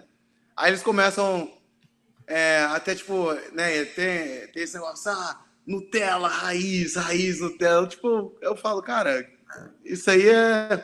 Essa Entendeu? Eu acho que. diferença de raiz e Nutella, eu já diria que o cara que defende o raiz normalmente defende o cara mal educado, o cara grosseirão, o cara que quer meter na casca grossa. E que, na verdade, geralmente não são, né? Geralmente É, os caras não são nada casca grossa, os caras nunca fizeram nada. Né? Os caras eu vivem. sou raiz, meu kimono é todo sujo. É exatamente isso. Tipo, pô, O cara que não lava o o cara é kimono, porco pra é o caramba, cara não que lava quer o kimono. bancar de valentão e sem ser, né? Porque os caras que estão competindo aí são cada vez melhores, né, cara? Assim, as gerações que vão vindo depois vão sendo cada vez mais legais, mais educados, mais pró-esporte. Os atletas se dão bem entre si. Cara, só melhorou, entendeu? Só Esse melhorou. papo de querer dividir o processo evolutivo, porra, não tem Verdade. nenhum sentido, né? Cara, é acompanhar a evolução em tudo, né? Eu falo que é um software. Tipo, igual o meu computador tá aqui, o meu computador dá aquela chamada. Você precisa Atualizável. atualizar o seu software. Aí você Exatamente. não atualiza, deixa para depois, deixa para depois. Chega uma hora que ele dá Trava, uma claro. pane. É bem isso. O jiu-jitsu é igual. É bem isso. Tem que atualizar, senão dá pane. Andrezão, me fala uma coisa aqui. Quanto você se envolve na administração da tua academia? Como é que se divide teu tempo, né? Entre você, professor, ser atleta, cuidar da tua academia, da tua unidade e ainda gerir a Atos como um todo, né? Como é que é essa divisão de tarefa? Como é que você se organiza aí? Então, eu também tenho o meu schedule, né? Eu acordo cedo, gosto de ler, gosto de responder os e-mails ali também. Faço o meu exercício, treino, às vezes de manhã também com os meus alunos, às vezes eu treino, às vezes não, eu fico só olhando. Hoje em dia eu olho mais do que treino. Treino quando eu tô feliz mesmo, que eu quero treinar, eu falo, vou dar um rolinho, agora eu vou. Senão eu não treino. Eu ainda participo muito das aulas ainda, né? Eu ainda tenho que estar ali ajudando. Tem os assistentes agora. Às vezes eu não chego na academia, eu fico no escritório. Eu não chego dentro do tatame, eu fico no escritório. Mas eu sei que o meu assistente está lá dando aula. Então eu tenho 2, 3 assistentes. Quantos professores você tem hoje aí? Cara, eu tenho acho que cerca de 18 professores. Legal.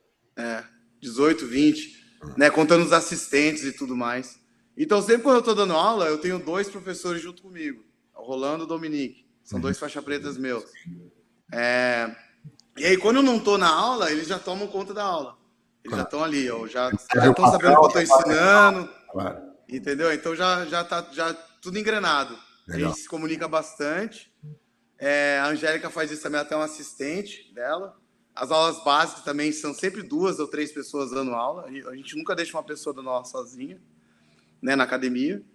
E tem dado certo. E isso faz com que, por exemplo, o meu dia de quarta-feira é o dia que eu separo para ficar mais tempo no escritório do que no tatame. Então, eu entro por dentro de tudo. Claro que na segunda-feira, ali na quarta-feira, né, eu boto os gols, né, que a academia deve atingir na segunda-feira, da segunda-feira em diante. Depois eu reanaliso na quarta. Então, quarta-feira é o dia que eu realmente dou aquele step back do tatame e fico focado só no escritório. E às vezes eu dou aula das 9, né? Volto, almoço, aí volto para o escritório e fico aqui no escritório conversando com o meu manager, tendo ideias novas também, conversando com o pessoal que edita os vídeos para o nosso site, para o canal do YouTube, né? E tem que evoluir, né? Claro. E aí, como é que a Atos entra nisso na tua rotina? Essa é a parte da academia. A parte da Atos, a Angélica cuida de tudo A isso. Angélica que cuida da A associação. Angélica cuida da parte da Atos da associação. A associação a gente tem mais de 75 academias, né? Mais as subfiliais, né? Dá um total de quase 100 academias. E a gente está crescendo, a gente cuida dessa parte também, né? Eu também estou junto com ela o tempo todo, né? Eu sou casado com ela. Então, sempre quando tem um pepino maior, ela vem, conversa comigo. Eu procuro estar sempre nas conversas, os e-mails também, né? E eu procuro estar sempre em contato com os afiliados também, né? Então, eu tiro uma vez por mês para contactar todo mundo, por e-mail, por mensagem, converso com eles, vejo que se eles estão precisando de alguma coisa e tal. Não é fácil, né? É um trabalho, mas sempre tem alguma reclamação ou outra. Mas trabalho full time hoje, para você ver que não é fácil mesmo. Não, é full time, eu estou full time. E aquilo, né? Aquela disposição que eu tinha para ficar treinando, malhando, eu uso hoje para fazer no escritório, né? Na academia, com os alunos. Eu tenho reuniões com os meus instrutores também direto. E tudo que eu é testado aqui na Headquarters, né? A gente aprova aqui e daí a gente leva para as filiais. Legal. E agora chegou o momento da nossa filial, da nossa associação, chegou no momento que a gente vai ter que começar a ter mais pessoas, né? Não é só a Angélica. Sim. A gente tem um editor de marketing agora, eu acabei de contratar ele esse mês, e a gente tem a parte do shop, né? Do storage, né? Que é o merchandise, a parte de camisetas, kimonos, essas coisas. Tem o JT, que cuida disso já faz cerca de 6 meses, ele que cuida dessa parte. E a parte de design, que é o JT também que cuida junto com o Carlos, que é o manager da academia. Então, a gente procura estar sempre adicionando mais. E a Angélica, ela vai ficando louca, né? Ela, você não para, eu não posso parar. Estou precisando contratar... Para de inventar coisa. Para de inventar, né? Não tem como, eu gosto, entendeu? Eu quero ver o negócio dar certo. Então, não tem como a gente ficar satisfeito do jeito que tá, né? Você tem que estar sempre evoluindo, sempre se mexendo. Feliz, com certeza, satisfeito jamais. É isso aí. Vamos lá. Assim que eu admiro tudo aqui, professor. Então, professor, a minha pergunta agora, que eu tenho para você aqui, é uma pergunta bem tranquila, assim. Você acha que a pessoa que só treina defesa pessoal, só a parte de defesa pessoal, existem academias que eles só querem essa parte, esse lado de defesa pessoal, né? Você acha que a pessoa ela tá apta realmente, se ela não tiver tipo rolando ali, ela está apta realmente a se defender, só fazendo a parte da defesa pessoal, sem ter a parte do sparring, do jiu-jitsu? O que você acha disso? Olha, cara, ela com certeza vai estar melhor preparada do que uma pessoa que não faça nada, né? Sim. Então, as técnicas de defesa pessoal são técnicas eficientes, quando bem ensinadas, elas tendem a funcionar. Mas o problema é que você não pode desconsiderar a continuidade do problema. Porque vamos imaginar uma situação hipotética que alguém te dá uma gravata. Você vai sair da gravata, muito bem, mas a briga continuou, né? Então, se você não tem a realidade do treino, se você não tem ali a experiência, o condicionamento da reação do teu adversário e como você reage, que as pessoas reagem de formas diferentes, por mais que você repita aquele movimento, que seja o mesmo movimento com pessoas diferentes, eles têm tempos de reação diferentes, pesos diferentes, tamanhos diferentes. Então, você se privar do jiu-jitsu real é óbvio que te limita muito na tua eficiência, né? Numa situação real de defesa. Então, eu não acredito. Eu acho que a defesa pessoal, cara, ela é fundamental no sentido de você introduzir o jiu-jitsu a alguém. Porque ela é a única coisa que faz sentido quando você está ensinando. Imagina, eu não sei nada. O que adianta eu aprender um triângulo? Aquilo não faz sentido nenhum para mim. Eu posso até fazer o movimento, mas eu não consigo ter sentido naquilo. A defesa pessoal, não. Cara, defender um tapa no rosto, qualquer pessoa entende. Só que é muito importante que exista uma continuidade lógica naquilo. E se você pegar, se você puxar o fio, vai até a guarda de lapela, porque tudo é uma evolução, tudo é uma conexão de um movimento no outro. É dessa maneira que eu entendo o jiu-jitsu. E quanto mais você bota técnicas em cima, mais variada tem que ser o seu repertório, mais variado tem que ser o seu repertório. Então, saber só um pedacinho cara, é um desperdício, né? Você vai ficar fazendo a vida inteira um pedaço daquela situação, você não sabe para onde aquele caminho vai, cara. Então, Verdade. Existe um lado comercial que não pode ser deixado de lado, que a maioria das pessoas... Eu tive até essa conversa com o Rickson agora, no final do ano, quando eu estava aí na Califórnia. A maioria das pessoas, ela não está predisposta a treinar jiu-jitsu como nós treinamos, né? Isso não é para qualquer um. Mas eu acho que o fato da gente já ter entendido que tem que existir uma divisão de nível, que os alunos têm que ter um conforto dentro da aula, cada um vai até onde achar que tem que ir.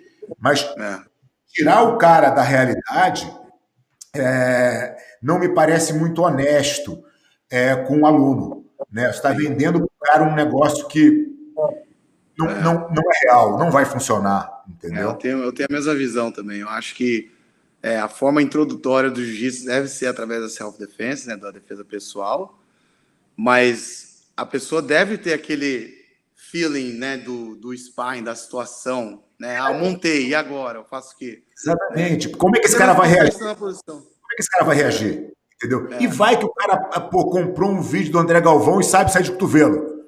Entendeu? Ele não vai te empurrar nem vai virar de costas. Ele vai te botar na meia guarda. E aí? Qual é a continuidade disso?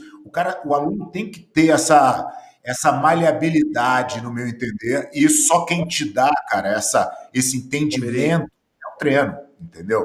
Eu acho que o treino pode ser muito controlado, eu acho que o treino pode ser em intensidades completamente diferentes, porque eu realmente concordo que nem todo mundo tem a predisposição de treinar jiu-jitsu na intensidade que a gente treina os nossos alunos, na competição, muito longe disso, mas eu acho que o cara tem que estar apto aí à realidade do treino, é como eu vejo. Boa, gostei. Andrezão, tema polêmico agora. Professor, antes de a gente falar isso, eu posso botar meu computador só para carregar rápido? Claro, mete bronca. Pode ir.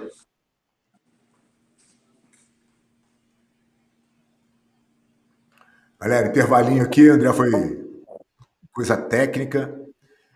E já vamos voltar aqui, que a gente já está aqui, já tem quase 1 hora e meia aqui de papo. E ainda tem umas coisas aqui para perguntar para o André.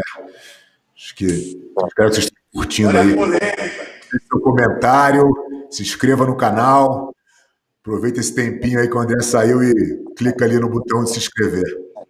Tô de volta aqui, deixa eu só botar para cá. Vou carregar aqui. Então, Andrezão, todo ano a IBJJF anuncia a relação dos atletas que caíram no doping. Eu já passei por isso 2 vezes com atletas meus. Esse ano foi o Kainan.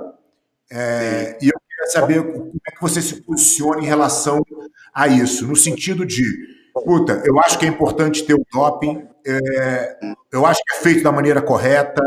Como é que você vê essa questão do antidoping dentro do jiu-jitsu? Cara, eu acho muito importante, né, ter o antidoping, mas tinha que ser de uma forma diferente. Como é que você acha que deveria ser? Cara, eu acho que assim, por exemplo, eles testam somente o campeão. Eu já tive o prêmio, né, de campeão mundial depois da minha luta com o Pena. Sim. Ele caiu e eu acabei ganhando, né?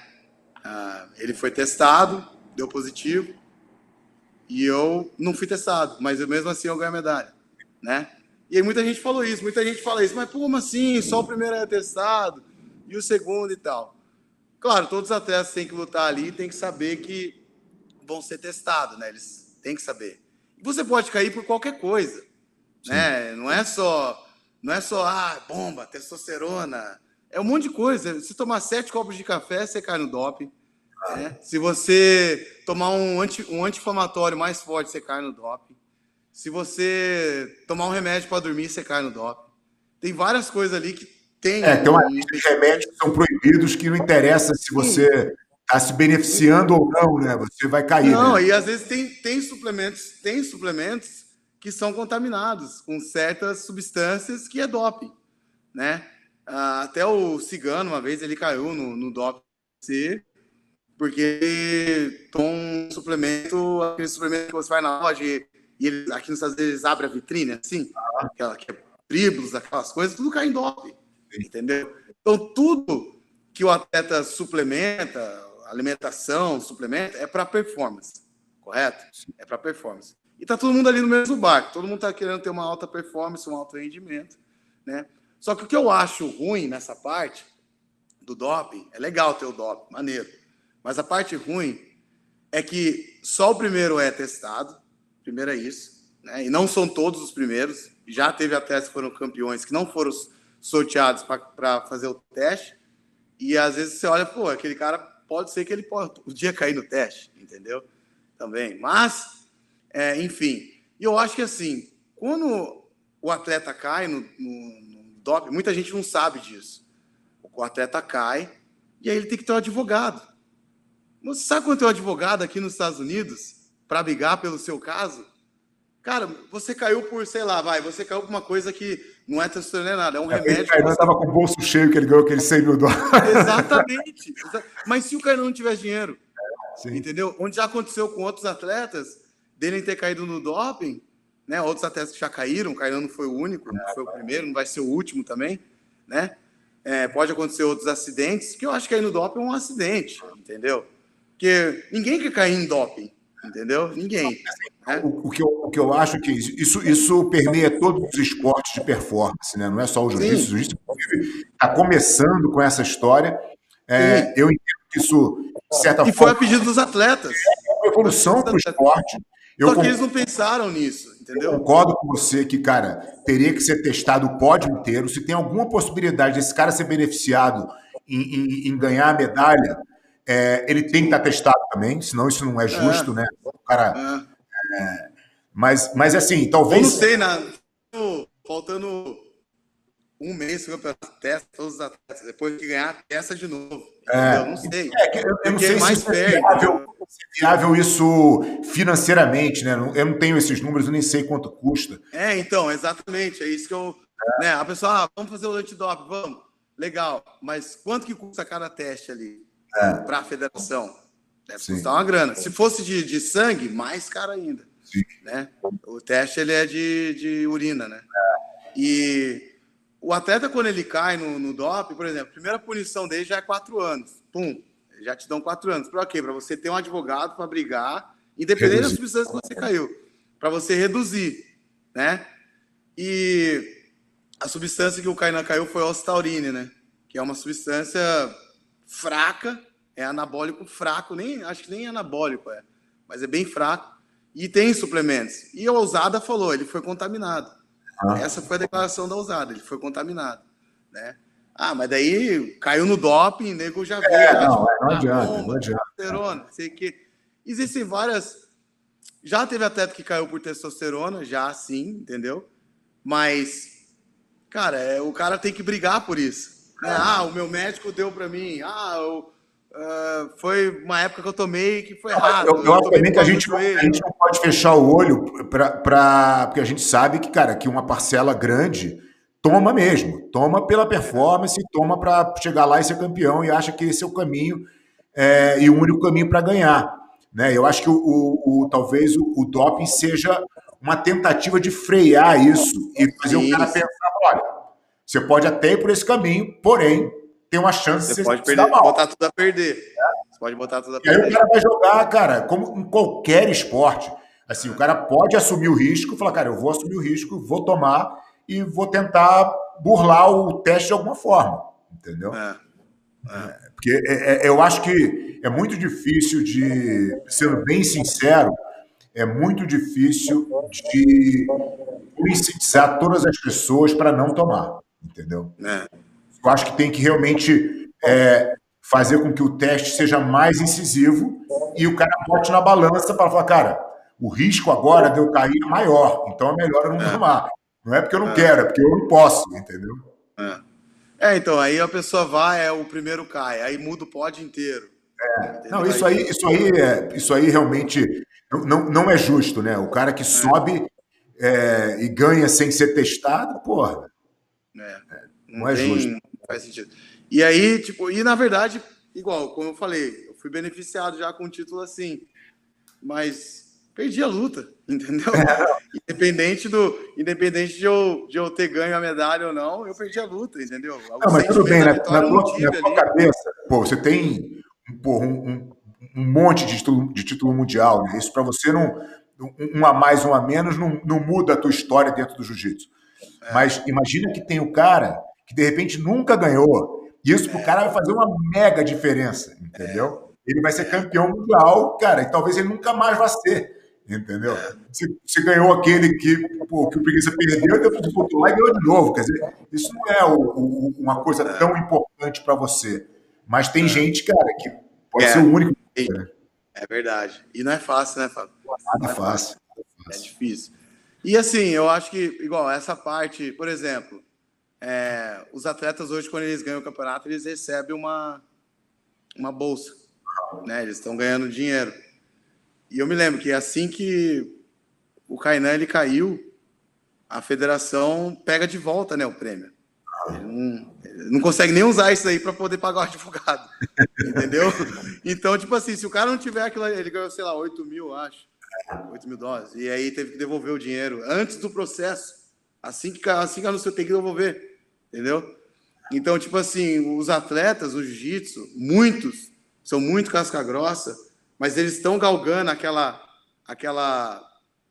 fase de você estar bem no esporte, ganhando dinheiro, ganhando patrocinador e tal, que hoje é diferente de antigamente, mas existe ainda pessoas que são muito boas de jiu-jitsu, mas por um lado, assim, às vezes pode ganhar títulos e tudo mais, mas não tem uma estrutura, vamos dizer, intelectual ao ponto de ser bem financeiramente, vamos dizer. Entendeu?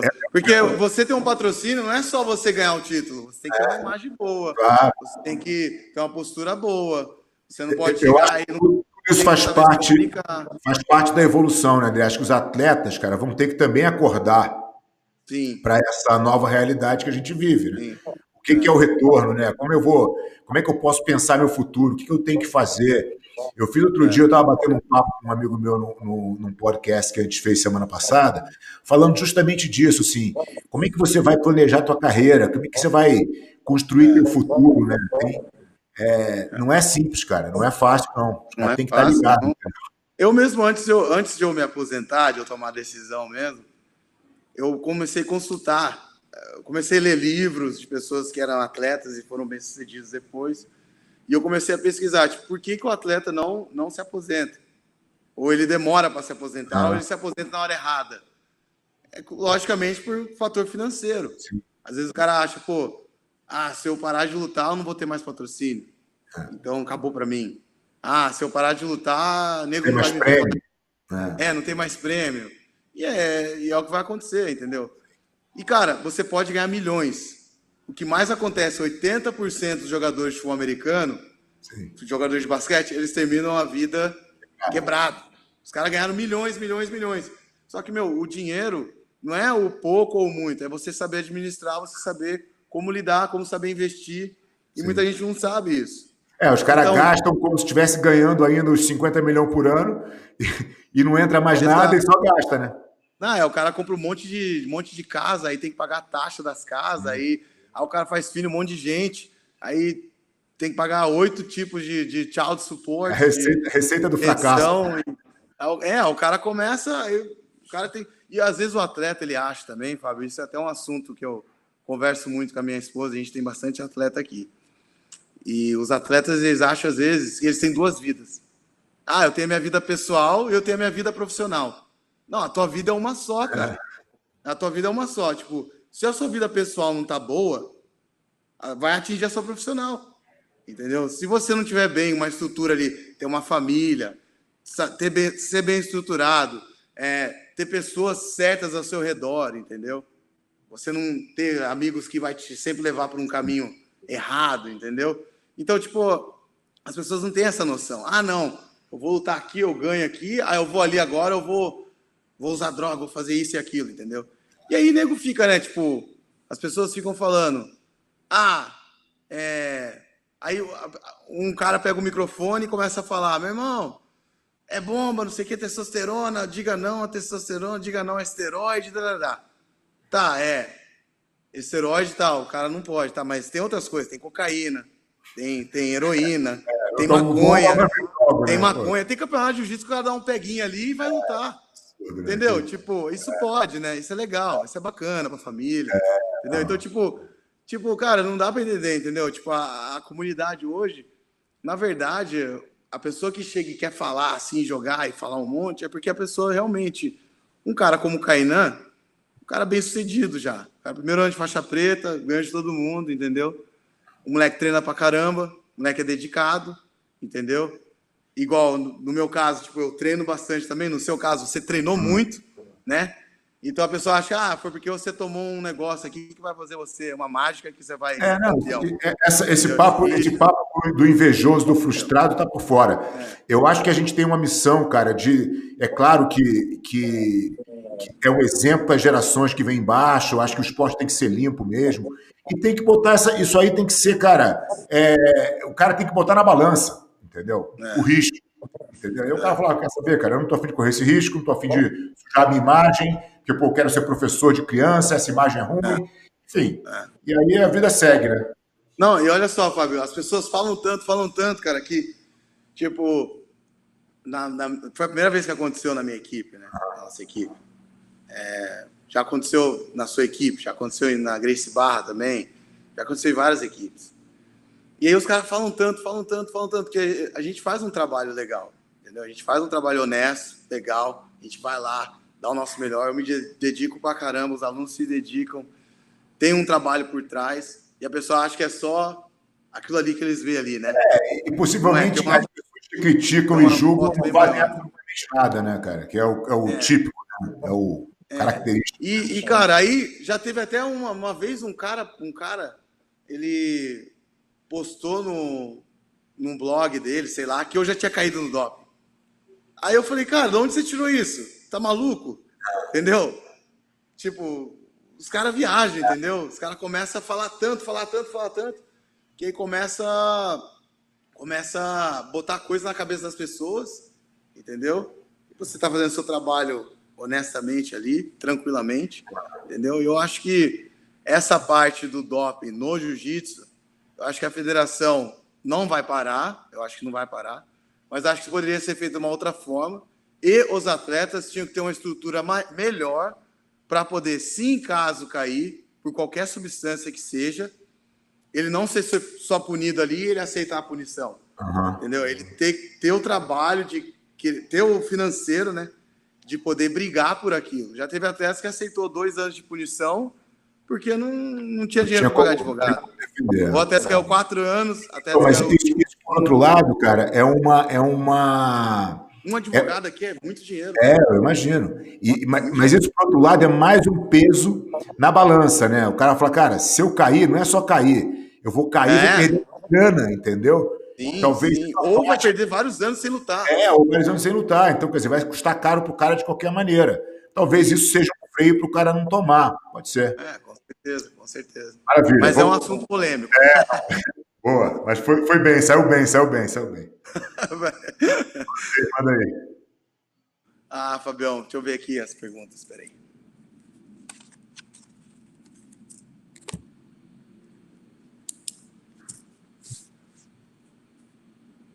Qual foi o sentimento que você teve ali, professor?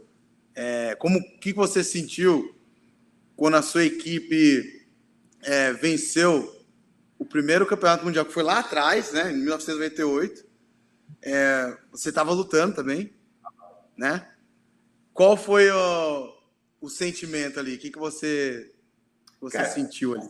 Que é curioso, né? Eu lutei 6 mundiais. Eu comecei a lutar mundial com 26 já. Em 96 eu tinha 26 anos, eu tinha 7 anos de preta. E aí a gente lutou, eu ganhei 96 e 97, e a Aliança não ganhou. Quem foi campeão foi a Nalpeão. Aí, 98 e 99, a Aliança ganhou, e eu não ganhei. Eu perdi 98 para o Saulo, 99 para o Murilo. Voltei a ganhar 2000 e 2001, a Aliança não ganhou. Então, assim, os anos que eu ganhei individualmente, a Aliança não ganhou. E, assim, eu me lembro que o Mundial de equipe tinha menos peso do que hoje. Talvez por eu ser atleta ainda, eu não tivesse tão envolvido com a equipe, porque tinha o lado egoísta de ser o campeão. É claro que a gente comemorou e foi muito legal, mas aquilo não tinha ainda o peso que tem hoje, né? Tanto que quando a gente volta e ganha 2008 de novo, quer dizer, 9 anos depois, aquilo sim teve um impacto e uma satisfação enorme, né, cara?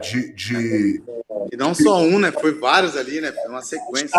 A gente vinha num momento embalado, né, cara? Então a gente começou a ganhar os campeonatos, chegou uma hora que realmente a gente chegava no campeonato com, muito pouca chance de perder. Aí, daqui a pouco, a gente foi vendo você chegando e a gente foi entendendo que isso aconteceria em algum momento, né? A gente sabe que ninguém é campeão para sempre, que isso, de alguma forma, isso ia acontecer. Embora a gente tenha tentado lutar, porque existe um fluxo, né, cara? Como é que eu ia manter aquela turma, Cobrinha, Michael Lang, Léo Nogueira, Bernardo Faria, Tarsis, todo Bruno Malfacini, todo mundo junto ao mesmo tempo competindo? Era realmente a gente fazia mais de 50 pontos na faixa preta. Não interessa como a gente ia chegar até a marrom, porque tinha um time realmente que fazia diferença. Você vê que hoje, como é dividido, né? Cada equipe ganha 2 categorias, quem ganha muito ganha 3 na preta. Está muito mais dividido. Então, o trabalho de base começou a ser importante.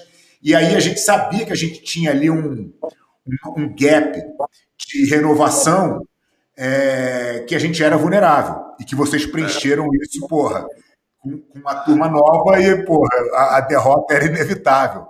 A gente sabia que isso ia acontecer e a gente foi trabalhando de novo para fazer essa estrutura por baixo para, de novo, conseguir chegar. E aí, né, esse ano a gente consegue de novo. Muito também devido ao projeto do Isaac, que trouxe uma garotada nova motivado para competir, né? E que foi um trabalho que vocês fizeram anos antes aí com o projeto de vocês também. Então, a sensação de ganhar mundial é muito boa, né, cara? Eu acho que ganhar pela equipe, como a gente falou lá atrás no início do papo, é maior do que ganhar sozinho, entendeu? Eu acho que você deve ter sentido isso aí quando vocês ganharam, quer dizer, a felicidade de ser campeão sozinho é legal, claro, você é o campeão, mas puta, ganhar com o time todo, que você está liderando, que você está coordenando, que você está escolhendo que peça que vai aonde, né? Eu acho que isso tem um valor, cara, que só quem ganha sabe, né, Gazão? Só quem ganha sabe, só quem ganha sabe. São poucos, né? São bem poucos, né? São bem poucos. São poucos. Mas é bom demais, né? Realmente é uma sensação maravilhosa. Isso me traz na minha próxima pergunta para você, que assim, a gente reparou que esse ano o europeu, a Atos entrou separado na OJ e agora no Pan Kids também. E eu queria saber de você como é que está essa situação, se vocês realmente decidiram se separar e se isso é verdade, o quanto isso afeta no teu time, né, em termos de resultado no teu entendimento. Cara, o nosso trabalho aqui é muito bem feito, o trabalho deles lá é muito bem feito também. Rafael e Guilherme têm um trabalho excelente. Eles têm um trabalho de faixa de base ali muito bom, né? E a academia deles cresceu muito, né? A equipe, né, da academia deles cresceu bastante. E a gente entende, né? Naturalmente é algo que poderia acontecer, né? A gente não decidiu anunciar nada, né? Falar nada, mas a gente sabe que foi uma decisão onde não foi a minha decisão, não falei para eles saírem nem nada, né? Eles chegaram à conclusão que eles queriam ver como é que ia ser representar a AOJ sem estar na Atos. E até porque eu acho que a gente nunca ofuscou o trabalho que eles fazem, né? E a gente começou junto e tal. Quando eu montei a equipe junto com o Ramon, eles eram alunos ali e eles se tornaram professores, se tornaram líderes, né? E a equipe realmente deu uma estrutura para que eles chegassem onde eles chegaram hoje, né? E foi aquilo que aconteceu com você antes, né? A equipe teve uma divisão ali e aí o barco continuou andando, entendeu? Eu acho que isso é benéfico para toda a comunidade do jiu-jitsu. A única coisa é que vai ter aquela situação, né? A gente vai ter que um aluno lutar contra o outro e tal. Mas foi uma decisão que a gente tomou esse ano.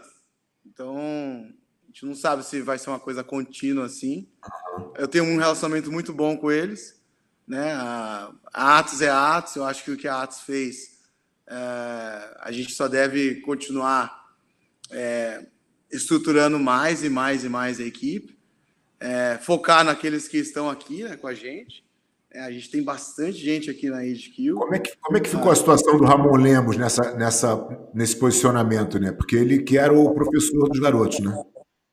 O Ramon, ele sabia que um dia poderia acontecer também. Ele sabia. O Ramon, ele ficou tranquilo contra isso. Ele não tem problema nenhum, entendeu? Ele sabe, ele está fazendo o trabalho dele em Abu Dhabi, né? Eu informei ele, a Angélica conversou com ele. Eu não cheguei a conversar com ele ainda depois, né? Mas ele ficou tranquilo quanto a isso. Ele sabe que foi um episódio que poderia acontecer a qualquer momento, antes ou depois. Entendeu? Assim, quem está de fora, e quando a gente está de fora, a gente tem uma visão que às vezes não tem nada a ver com a realidade, né?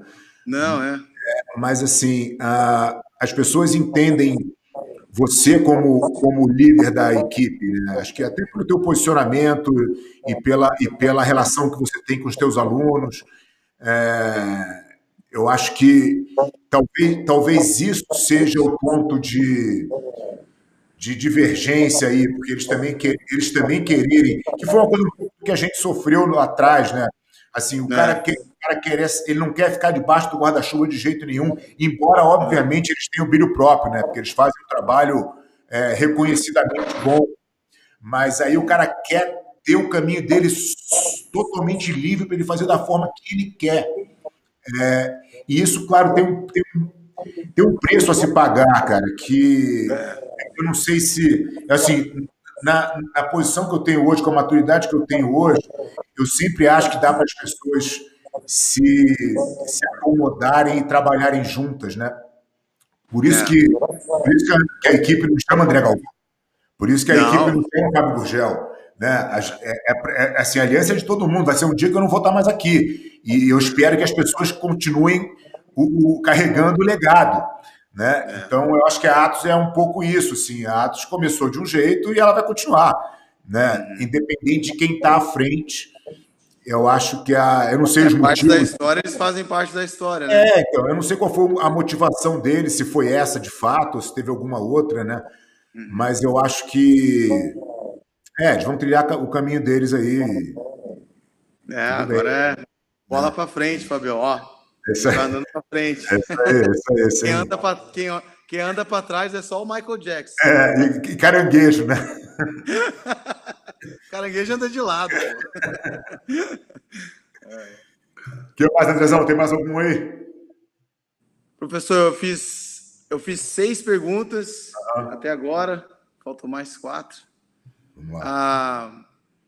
Eu queria saber como é que funciona.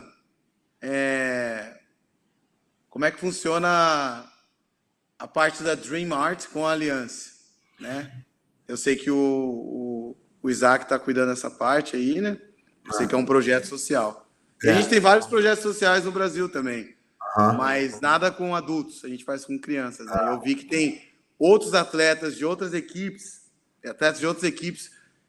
migrando, né, para Dream Art. Então, cara, a ideia do Dream Art... Como é que isso funciona? Porque eu falei com o Ali, o Ali falou que ele tem o patrocínio de lá, mas ele não está lutando. Acho que o Ali virou uma espécie de embaixador, né? Tá? Até pelo canal dele do YouTube, né? A conexão que ele tem com a garotada do Brasil, ele virou um relações públicas, do Dream Art aí nos Estados Unidos. A ideia, cara, é do Isaac e do Pimentel, que é o cara que está por trás financiando o projeto, né, cara? A ideia é realmente montar um time de competição e dar possibilidade para os garotos de terem uma vida através do jiu-jitsu. É um projeto muito bonito, assim, o ideal do Isaac é verdadeiro. Ele veio dessa situação, quer dizer, ele teve oportunidade, ele veio para São Paulo, as portas se abriram para ele e ele tem essa vontade de devolver. E aí ele fez ele montou esse projeto, o Pimentel, o cara acreditou nisso, e a gente tem desenvolvido o trabalho. E aí eles abriram para quem quisesse mandar currículo, né? Sim. Assim, o projeto no início, cara, como tudo, não sabia muito como fazer as coisas, né? Eles foram fazendo com a melhor das intenções, mas nem sempre de forma acertada. E hoje eles já entenderam como é o processo de seleção, entenderam como deve ser feito, né? Então, quando hoje fala com o professor primeiro, eles estão evitando esse tipo de situação desconfortável. É um projeto conectado a gente, né? Porque o Isaac é parte do nosso time e eles têm um time lá, cara, os molecados é impressionante, né, cara? Os moleques realmente muito talentosos e trabalham muito duro, né, cara? O Isaac é um exemplo de hard worker, né? Então ele... porque, tipo assim, a gente aqui nos Estados Unidos, a gente tem um projeto aqui. É um projeto social que não é legal. É um projeto social, assim, que eu ajudo, né, a molecada que veio, por exemplo, o Kainan chegou aqui de faixa roxa, né, o Batista chegou agora, depois aí já era preta, a Luísa, o Ronaldo chegou também de faixa roxa, o Jonatas Grey chegou de faixa roxa. Todos eles são faixa preta hoje. Então, eu graças a Deus, tenho uma condição que eu consegui, através de alguns patrocinadores também, ajudar eles com apenas moradia, né? Não tinha esse negócio de salário e tal. E o que eu quero ver desses atletas, a parte que eu me sinto mais grato de tudo, assim, é ver eles crescer, né? Eu quero ver que eles cresçam, que eles ganhem, que eles se deem bem, que eles, né, consigam viver realmente do jiu-jitsu, né? E até o programa que você faz, Vivendo do Jiu-Jitsu. É isso mesmo. E preparar eles para o futuro, né? E todos eles hoje graças a Deus, todos eles estão aqui legalmente, né? Todos eles têm um visto de atleta e tudo mais. A gente faz essas coisas tudo certo, né? Eles moram numa casa e eu até a forma que eu ensino eles é a forma de eles entenderem que eles devem ter responsabilidade. Então, tipo, eles têm que pagar uma parte do aluguel, eles têm que pagar a academia, entendeu? Então eles têm que entender que existe uma responsabilidade. E depois que eles já estão estruturados, deixa a vaga para outra. Agora vai andar com as suas próprias pernas. Cara, para te dar um exemplo, na época Porque que às vezes o atleta ele acha que ele não, dá, eu sou bom, eu sou bom. Isso para mim é a forma errada de fazer. Na época que os garotos treinavam aqui, porra, que era todo mundo junto, Cobrinha, Michael, Lucas, todos, Léo Nogueira, cara, todo mundo pagava mensalidade, todo mundo se virava. Eu falava, cara, se você quer viver de jiu-jitsu e você é o primeiro a não querer pagar mensalidade, porra, como é que você faz essa roda girar? O que você vai ter aqui é oportunidade. E aí, os caras que ficaram aqui, você olha hoje lá na parede dos campeões mundiais da academia, pô, Marcelinho está em Nova York, Lucas está em Charlotte, Cobrinha está em Los Angeles, Paulo Facinho está em Orlando, todo mundo com academia própria, todo mundo com aluno, todo mundo ganhando dinheiro, todo mundo vivendo, já replicando isso para outra geração. Né? Eu acho que o que está construindo aí é exatamente isso. O Braguinha amanhã vai ter a academia dele, vai fazer igual. Entendeu? Isso vai fazendo com que a roda gire e todo mundo possa viver de jiu-jitsu de forma digna. Porque às vezes o aluno, principalmente quando o aluno ele tem um status de campeão, né, que ele é bom no que faz, ele acha que não, eu sou bom, para mim já tá bom, isso é o que eu tenho que dar pro meu professor, né? Mas existe o trabalho, você tá usando o seu tempo ali, investindo naquela vida, né? É um investimento que você está fazendo. Eu acho que a gratidão é tudo, né? A pessoa tem que ser grata, né? E a pessoa tem que entender isso, que um dia ela vai estar na posição do professor, um dia ela vai estar ali. E depois, talvez lá na frente, eles vão entender melhor. Olha, André, porque às vezes ainda assim eles não entendem muito bem. Eu tenho um entendimento de gratidão, até porque eu já sofri algumas ingratidões na minha vida, né? Eu acho que faz parte da vida de todo mundo. Claro. E tive muito mais pessoas gratas do que ingratas também. Não é? A questão não é exatamente por aí. O que eu acho de gratidão é que quem se beneficia é quem é grato. Por exemplo, o fato de como você trata o Careca, como você contou a história dele lá do início, como ele te ajudou, como ele queria teu bem, né? Isso demonstra uma gratidão que te faz bem e te faz maior, né? Do que se você quisesse pisar nas costas dele para subir, né? Então, assim, as pessoas falam, pô, você vai fazer pro cara, o cara vai te sacanear. Eu falei, cara, não tô nem aí. Então, assim, o que eu te proporciono não tá tirando nada de mim, velho. Eu tô te dando aqui sem tirar nada de mim. Né? Então, se você quiser usar isso de uma forma e ser grato, e estar junto e caminhar junto, pô, é muito legal para você, entendeu? Vai ser bom para mim também, mas assim, eu não estou esperando absolutamente nada de você de volta, entendeu? Esse é o segredo, né, de tudo, eu acho, na vida. Eu falo do Jacaré hoje, cara, assim, pô, não tem ninguém mais grato ao Jacaré do que eu, né? E tudo que a gente faz junto e tantos anos junto nessa caminhada e de alegrias e tristezas e sempre juntos, cara, isso tem um valor maior do que qualquer coisa, né? Então, eu acho que infeliz é aquele que é ingrato. Eu acho que o segredo do crescimento do ser humano é a gratidão. Entendeu? Eu acho que em tudo você tem que ser grato, entendeu? Em tudo. É isso mesmo.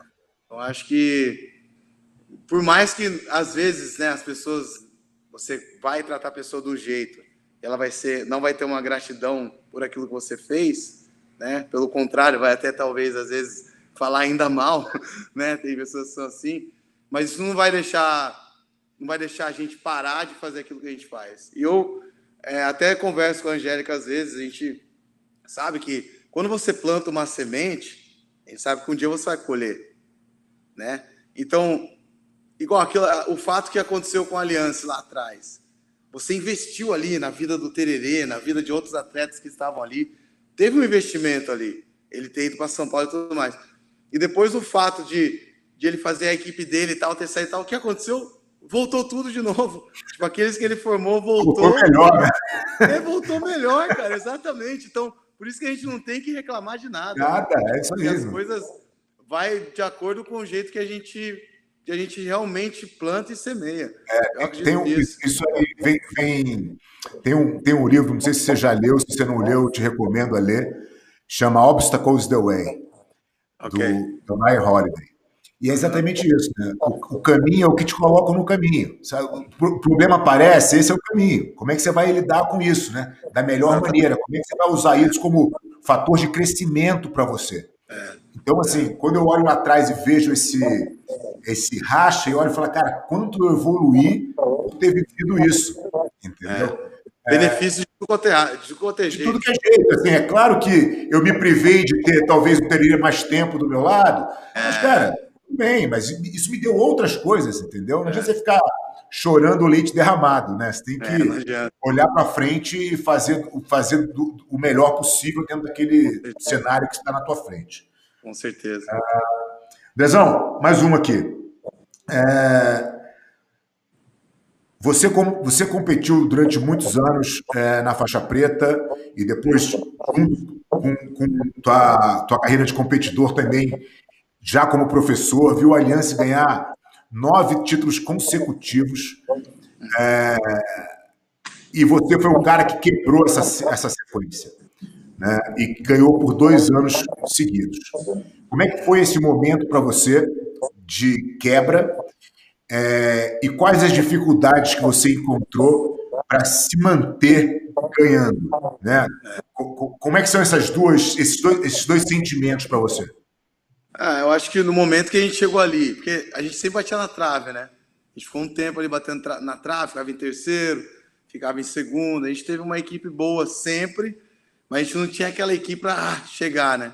Até o momento que a gente conseguiu essa equipe, né? E a gente conseguiu vencer o campeonato. Tanto até o campeonato que eu perdi em 2014, se eu ganhasse aquela luta, a gente era campeão. Sim. A gente nunca torceu tanto por preguiça. Eu sei, então. Agora eu entendo, quando eu vejo os vídeos, eu falo, pô, agora eu entendo. Não era nada contra você, pô. Claro, lógico. Então, mas aí. Só que se eu ganhasse aquela luta, eu acho que a gente não ia estar pronto estruturalmente falando para receber aquele título. Eu acho que não ia estar. Porque nem essa academia Headquarters nova eu tinha ainda. Que é uma estrutura muito melhor do que a estrutura que eu tinha antes. Entendeu? Então, eu acredito que tudo chegou na hora certa, tudo chega na hora certa. Você tem que ter paciência. E eu lembro quando eu perdi aquele título, eu falei, caramba, meu, e agora, meu? Por que não veio? Por quê? Porque eu ficava perguntando para Deus por que não, né? E eu achava que a gente estava pronto, mas a gente não estava. Né? E aí veio em 2017, a gente estava com uma estrutura melhor, o tamanho da academia, quanto a associação, as ideias que a gente tinha e tudo, chegou no momento certo. E foi um sentimento, tipo, não dá para descrever, né? Você feliz, a gente dançando ali, comemorando e tal, fazendo aquela farra ali. A nossa equipe é uma equipe especial. Eu vejo assim, sabe? Uma equipe muito especial. A gente é novo, eu me considero uma pessoa nova, eu estou com 37 anos. O Rafael e o Guilherme são novos também, eles têm 32, 33 anos, ou 31. O professor Ramon também é uma pessoa nova, minha esposa, a gente é uma equipe nova. E quando a gente começou a Atos, eu lembro que até a gente confrontava muito isso, né? Tipo, as pessoas chegavam e meio que, vocês são muito novos, não chega perto, entendeu? Então, tipo, eu via mais ou menos, eu sentia isso. Só que a gente sempre foi muito sério, a gente sempre fez um trabalho muito sério, muito focado, né? E aí, quando em 2017 veio o título, aí foi a hora que a equipe deu uma estruturada para melhor, né? Aí veio o benefício, né, do título mundial para a equipe. Aí muito mais gente querendo fazer parte da equipe. Né? Eu me lembro na época que os caras, logo que vocês ganharam o título, as pessoas vieram falar comigo, não, porque pô, você tem que contratar gente, o André está contratando um monte de gente. Eu contratando o quê? O garoto hoje, como era aqui antigamente, eu não precisava contratar ninguém. Ia de fila na minha academia para treinar lá, estava ganhando. Exatamente. O melhor time do mundo. Todo mundo queria treinar lá. Eles estão vivendo isso agora. Entendeu? Natural. Não tem ninguém contratando ninguém. Baixa a bola. Não é. Eu lembro que a galera até cantava, contratou, nada. Tipo, o Jonatas, Kainan vieram por livre e espontânea vontade. Ronaldo veio por livre e espontânea vontade. Não foi um negócio que eu nunca recrutei ninguém. Nunca recrutei ninguém. Nem eu A também. única pessoa que eu recrutei, sabe quem foi? O Josh Hinder, meu aluno. O único. O cara era economista. O cara estava fazendo faculdade de economia lá em Indiana. Fui dar um seminário, dei um rola com ele. Falei, bicho, o que você está fazendo faculdade? Vem treinar jiu-jitsu. O conselho que o professor me deu lá atrás, lá na faculdade. Exatamente, eu falei, cara, vem para San Diego, eu vou te fazer campeão mundial. Aí eu amarrei a preta nele, né? Dei a faixa preta para ele. Aí passou um ano, ele veio, cara. Olha aí. O cara tem... Ele tá ganhando, vivendo o jiu-jitsu. Ele tem o podcast dele, ele tem o seminário dele, dá aula muito bem. Cara. Eu vejo as reportagens dele, acho muito legal tudo que ele fala. Não, ele é demais, cara. Ele é muito inteligente, muito inteligente. Então, foi o único cara que eu recrutei, entendeu? Então as pessoas, então agora, né, o André tá recrutando. Não, nada disso, cara. As pessoas vieram por livre e espontânea vontade. Claro que a gente ajuda aqueles que merecem. Se a pessoa se mostra interessado mesmo e tá mostrando a gratidão, querendo, né, sempre dar algo em troca, né? Que é aquele vai e vem, né? Você ajuda aqui, a pessoa vai e te ajuda ali do outro lado. E você vê aquela prontidão da pessoa, claro, vou ajudar esse cara, pô, tá fazendo por merecer, entendeu? E assim foi. E aí em 2018 a gente ganhou de novo, a gente, legal, só que a gente sabia, a gente estava vencendo uma equipe grande, entendeu? Uma equipe estruturada, uma equipe que já sentiu aquilo que a gente tinha sentido 10 vezes, entendeu? Então, a estrutura é muito grande. Então, era Davi e Golias ali, o negócio, entendeu? Então, aí depois veio a quebra, né? Em 2019, ano passado, vocês conseguiram voltar ali. E, claro, a parte do projeto ali ajudou muito, né? A equipe, né? Mas, independente disso, a gente sabe que aliança é aliança, né?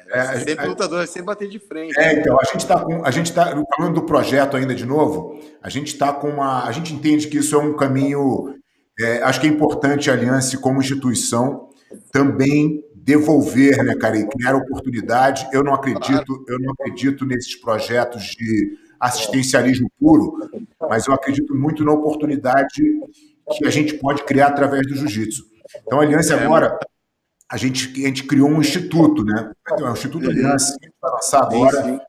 A gente acabou de ser aprovado pelo Ministério do Esporte para fazer um trabalho que não é exatamente de ter o competidor, mas é fazer o cara que quer viver de jiu-jitsu realmente ter um estudo, fazer um plano de carreira para esse cara, para que esse cara possa... E talvez isso incentive outras equipes a fazer a mesma coisa. E aí isso vai crescendo numa proporção que eu acho que vai funcionar para todo mundo. É aquilo que eu falei.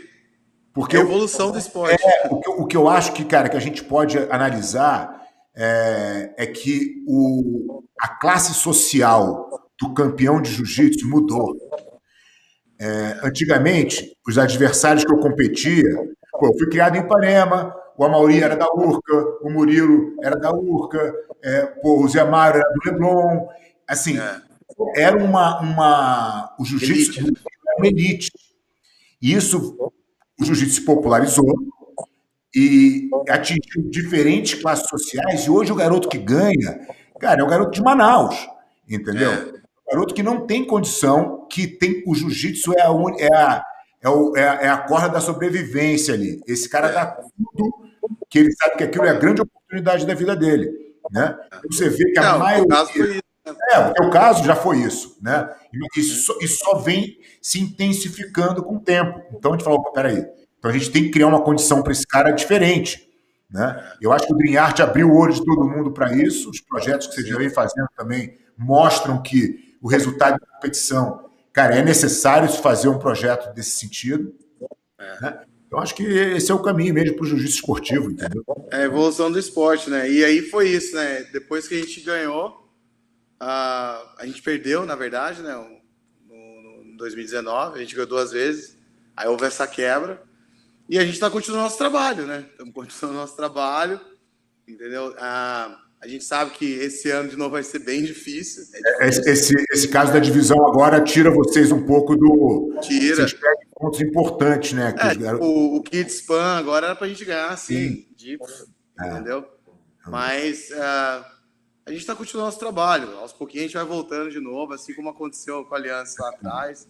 Né? É uma fase. Não, eu acho que a queda de vocês nem foi tão grande quanto a nossa. A queda de vocês não foi tão grande quanto foi a nossa. Né? A gente foi para fora da foto, não tinha nem. Mas a gente tá melhorando a estrutura cada dia mais, tanto a parte de treinamento, como a parte de beneficiar o atleta que chega aqui de uma forma que ele possa evoluir, né? Não só no esporte, mas fora do esporte também, né? Fora do tatame, que eu acho que é importante isso também. E também a parte da associação também, que a gente tem estruturado de uma forma em que a gente ensine os professores a fazerem grandes campeões também. Vamos lá, Lesão, mais um aí pra gente já estamos com quase 3 horas de vídeo aqui, se a gente não acaba isso. Caramba, já 3 horas. Tem 3 horas, mas tá quase. A gente não fala nunca, né, professor? Não fala muito. É verdade, mas tá bom demais. Pô, tô adorando. Né? Manda aí a outra. Mais. Como que foi para você dar esse step back? Eu sei que você deu um passo, não deu um passo para trás, mas você teve que soltar um pouco da sua academia agora. Eu sei que o Michael Lang está tomando conta da academia hoje, está fazendo um bom trabalho lá, eu gosto do Michael. Michael é um excelente professor, tem muito jiu-jitsu, e eu sei que ele está ali agora, comandando ali. Como é que foi para você, tipo, dar só essa saída do... Então, cara, ali, né, eu entendo isso como uma transição necessária. Eu acho que isso pode servir de exemplo para muitos professores que, como você hoje, estão liderando a tua academia no dia a dia, dando um monte de aula, que é como tem que ser, porque não tem outro jeito de construir uma história sólida, né? Como você deu o exemplo, os teus professores que dão aula com você, eles pegam a tua forma de dar aula, e isso é importante para que a instituição permaneça sólida. Então, a nossa equipe de professores que tem na academia hoje, todos deram aula comigo muitos anos. Então, o Michael, principalmente, está lá, o Dmitry, o Fernandinho, todos os professores de lá. Então, eu entendi que acontecia... Eram duas coisas juntas. Uma, com 50 anos, a minha energia já não é mais a mesma para estar no tatame todos os dias. A minha qualidade técnica já não é mais a mesma. As pessoas falam, tá louco, porque tua aula não sei o que. Eu falei, não, a qualidade técnica da aula vai caindo. É natural. Vai chegar uma hora que você não tem mais a habilidade que você tinha antes. E eu fui sentindo isso e eu não vejo nenhum demérito nisso. Eu acho que é uma coisa natural. Eu falei, cara, como é que eu vou me preparar para sair dessa operação algum dia? Então, eu estruturei minha academia como negócio, onde eu fui saindo aos poucos e de forma que a academia não dependesse mais de mim. Então, todos os professores já estavam colocados. Quando eu saí, eu já não precisava mais dar nenhuma aula se eu não quisesse. Eu ia lá e continuo indo. Eu vou eventualmente dar uma aula aqui, uma aula ali, a hora que eu quero, a hora que dá para mim. E, ao mesmo tempo, eu sentia que existia uma necessidade na Aliança de ter uma organização maior e mais profissional. E que eu precisava de mais tempo para fazer isso. Então, o Michael foi o cara certo na hora certa. Acho que o Michael tem uma competência, uma disciplina, uma responsabilidade, fora toda a qualidade dele, que todo mundo sabe como lutador e professor de jiu-jitsu. Ele é um cara muito comprometido com tudo. Então, ele pegou esse desafio para ele. Cara, está fazendo um trabalho maravilhoso. O negócio melhorou, né? Porque ele entrou com novas ideias, com sangue novo. Então, a academia hoje tem um ticket médio maior do que tinha na minha gestão. Eu pude sair e cuidar da associação, que hoje dá um trabalho, cara. A gente está com 335 escolas no mundo. E a gente está crescendo e a gente está organizando cada vez mais os processos da escola para que a gente consiga dar um suporte maior para esse cara que está longe, não tem um contato com a gente todo dia, né? Então, as ferramentas que a gente tem que criar para atender esse cara. Então, foi um passo planejado, foi uma transição planejada. Claro. E que eu acho que os professores que têm a tua condição hoje, quanto antes eles olharem Porque, assim, tem professor que está sozinho na academia dele, que não tem nada além daquilo. Então, provavelmente, ele vai esticar essa corda até o final e vai morrer junto com a academia, né? Não é o teu caso, que está construindo um negócio paralelo, que, na verdade, tende a ser muito maior que a tua academia sozinha, né? A Aliança hoje é muito maior do que a minha academia sozinha como negócio, né? Então, eu acho que foi um movimento que foi natural, mas foi pensado, e eu acho que isso pode servir de exemplo para quem vem também trabalhando com jiu-jitsu e construindo um caminho como você está construindo o teu, entendeu? Vai chegar uma hora que você não vai querer mais, você não vai ter tanto prazer mais de estar no tatame todos os dias como você tem hoje, entendeu? É um movimento natural, né? Uma fase. Natural. Mas é natural, mas, assim, mas tem que ser planejado, André, porque ele não acontece se você não, se não planejar ele dá errado, entendeu? Não, na verdade, quando eu tenho os meus alunos junto comigo ali, eu sei que isso é uma coisa que vai acontecendo aos pouquinhos, entendeu? Tem uma história engraçada, cara. Eu dava muita aula particular, né, cara? Mas muita.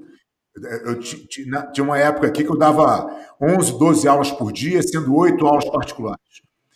Todo dia, durante muitos anos. Chegou uma hora que eu falei, cara, eu não estou mais aguentando fazer isso. Fisicamente está me destruindo. Eu ainda tinha que treinar com os caras. Na época, os caras estavam treinando todo mundo e eu tinha que estar lá junto com todo mundo. A hora que eu tive que largar, imagina uma carteira de aluno particular, quanto isso me rendia. Era o meu maior ganho. Eu falei, mas se eu não largar isso, eu não vou conseguir construir minha academia como eu imagino que ela deva ser. Então, foi uma transição difícil de fazer, mas eu tive que fazer. E toda transição, ela te leva para uma zona de desconforto. E é ali que você cresce. Não existe crescimento no conforto. Você tem que se desafiar. Então, sair da minha academia também foi uma saída da zona de conforto. Né? Tá tudo ali funcionando. Pô, não precisava. Eu podia ter ficado ali até... Para pegar outros mares, né? Exatamente. Então, eu falei, cara, vou sair... Vou gerar esse desconforto e vou criar um novo conforto em cima dessa minha nova proposta. E dessa maneira você vai construindo as coisas, né, cara? É assim que eu enxergo a vida, na real, entendeu? Muito bom. Demais. Andrezão, eu tenho minha última aqui. Você se mudou para os Estados Unidos aí já em 2001, né, você falou?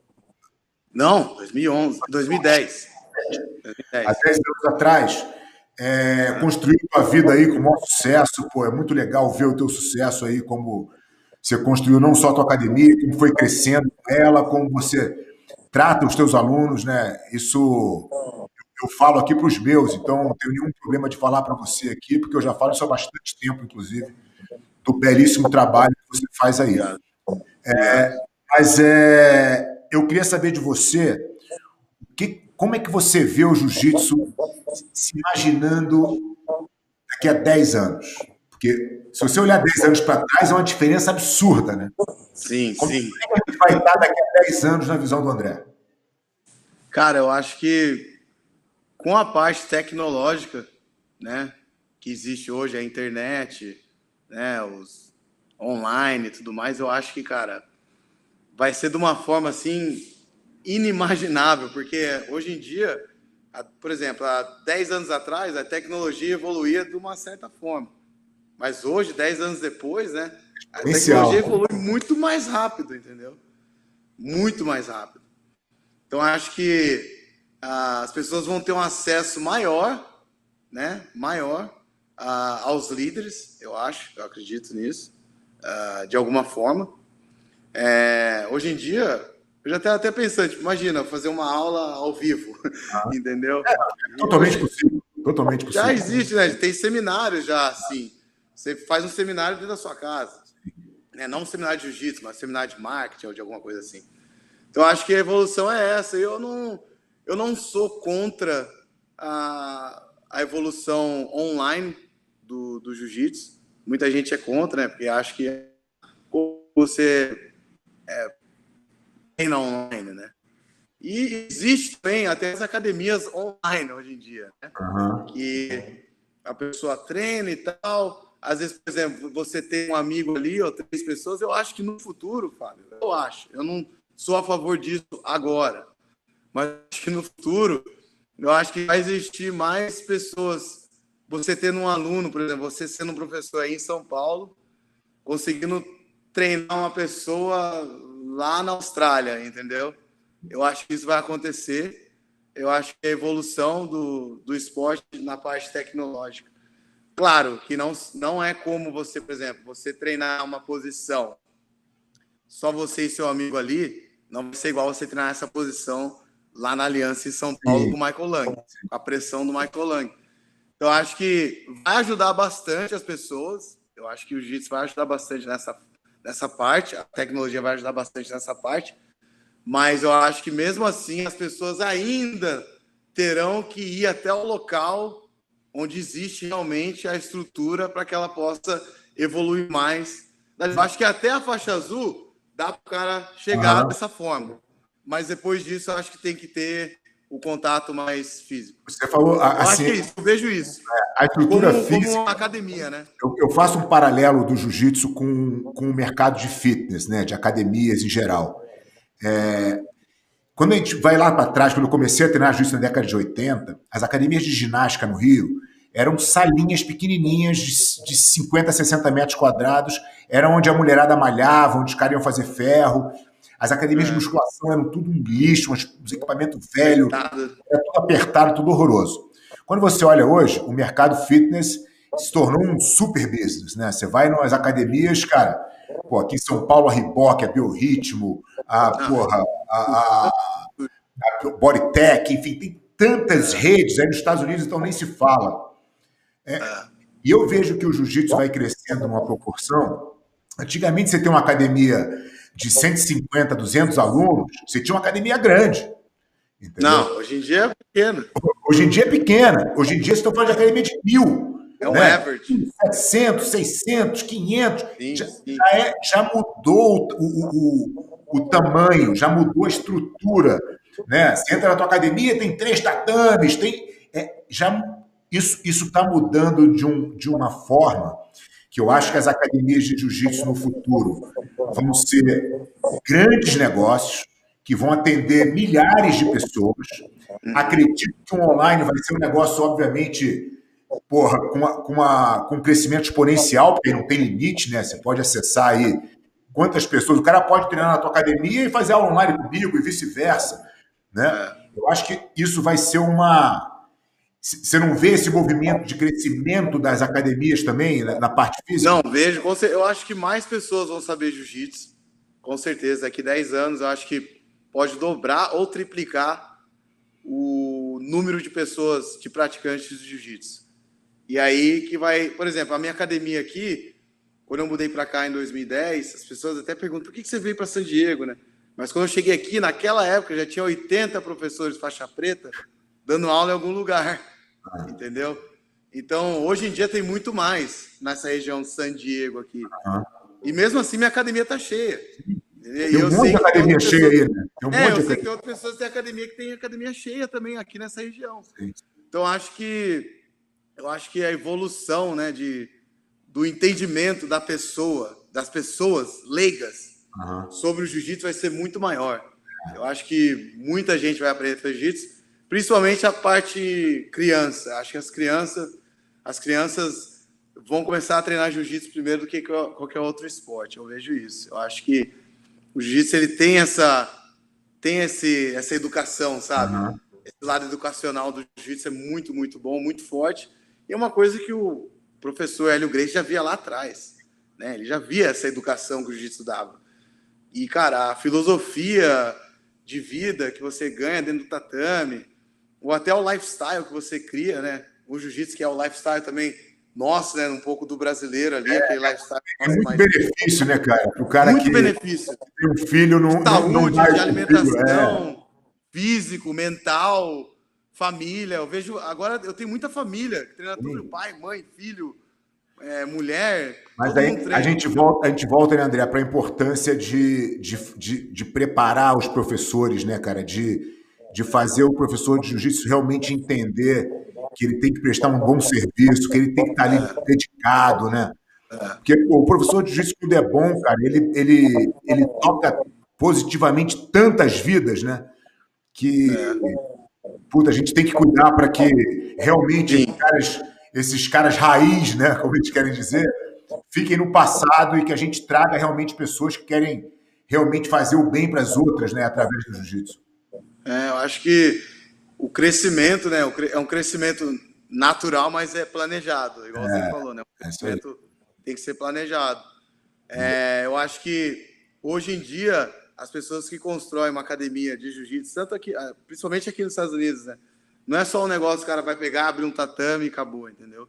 Hoje em dia é muito mais planejado, muito mais pensado, porque o professor realmente ele sabe que ele pode ter um ganho, né, financeiro com aquilo, mas também tipo, um ganho na comunidade. Eu acredito que a minha academia hoje, o número de alunos que tem aqui, a gente já está impactando a comunidade, de certa forma. Não tenho dúvida. Entendeu?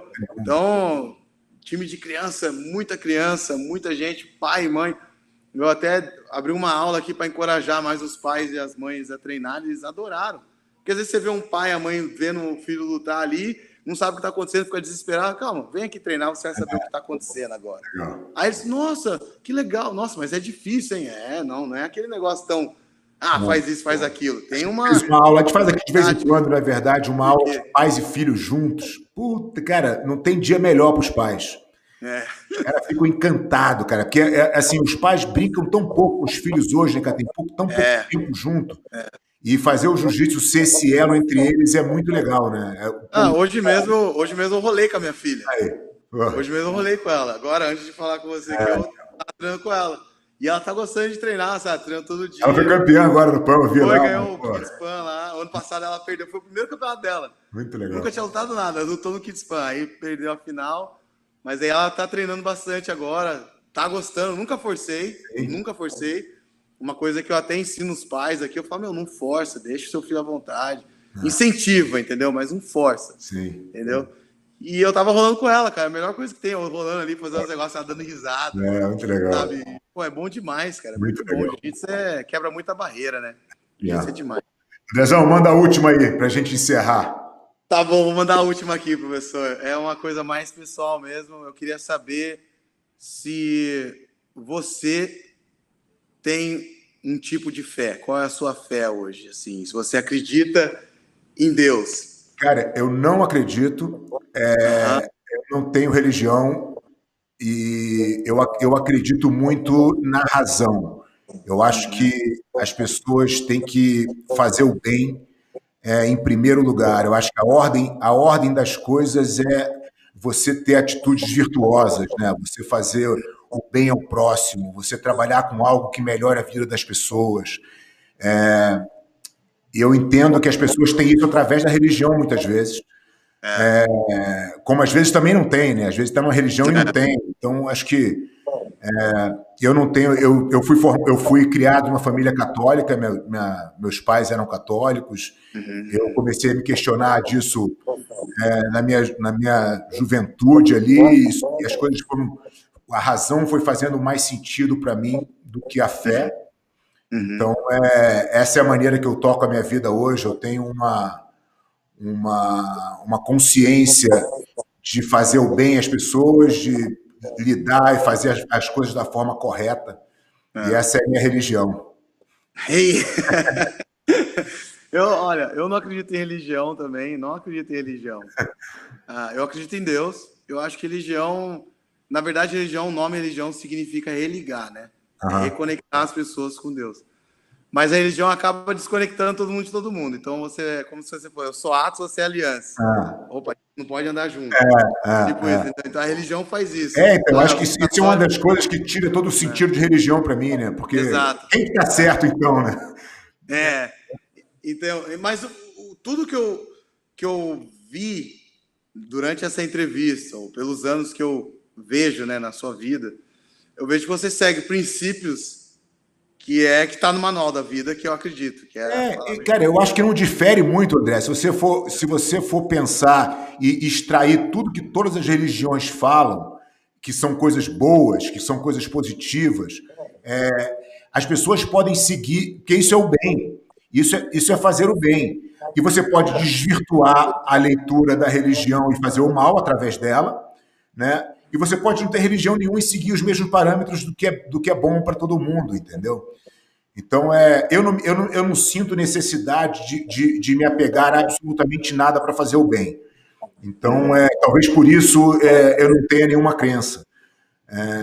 Mas eu entendo que o meu julgamento, né, se é que a gente pode ter, que a gente deve ter algum, mas é uma coisa um pouco inevitável no ser humano, a gente acaba julgando de uma forma ou de outra. Eu julgo as pessoas pelo que elas fazem, pelos atos delas, porque elas transparecem, né? E independe para mim quem é essa pessoa, de que raça, de que credo. Isso para mim não tem absolutamente nenhum valor, né? Então, acho que é um pouco por aí. Eu acho que às vezes até o fato de você ter a fé e demonstrar a sua fé e tentar praticar a sua fé ao máximo, eu acho que até bota você mais num highlight ali. Porque se você faz algo errado fora da linha, nego já. Irmão, esse cara fala isso, fala aquilo. Então tem que estar muito ligado, muito atento. Mas eu acho que essa busca de estar atento e fazer as coisas para o bem deve estar dentro da gente muito mais do que para provar qualquer coisa para quem quer que seja. Eu acho que quando você faz uma atitude que você sabe que não é correta, e quando você faz, você sabe, obviamente, não é que ninguém nunca... o Fábio é santo, nunca fez. Não, já fiz várias, entendeu?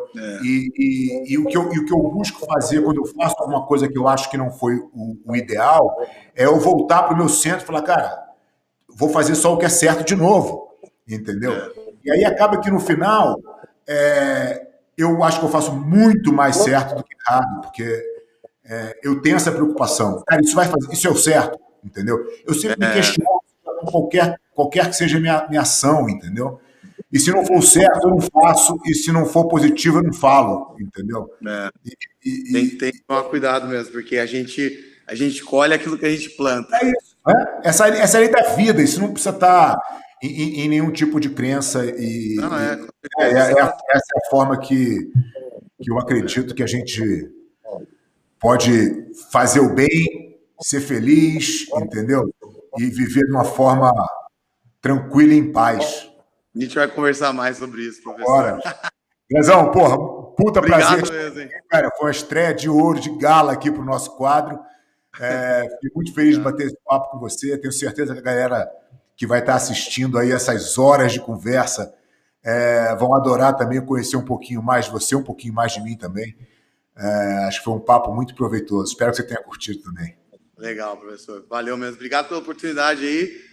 Desejo sempre sucesso aí na sua carreira, na sua vida aí. A recíproca, Deus abençoe aí, mesmo que você não tenha, mas... A recíproca é verdadeira. Você sabe que eu te admiro muito como atleta, como professor, como líder de equipe, como você vem conduzindo o teu caminho no jiu-jitsu. E eu te desejo nada mais que muito sucesso para você também. Valeu, obrigado, professor. A gente vai se encontrar bastante aí, tá? Com certeza, sempre. Forte abraço. Valeu. Valeu.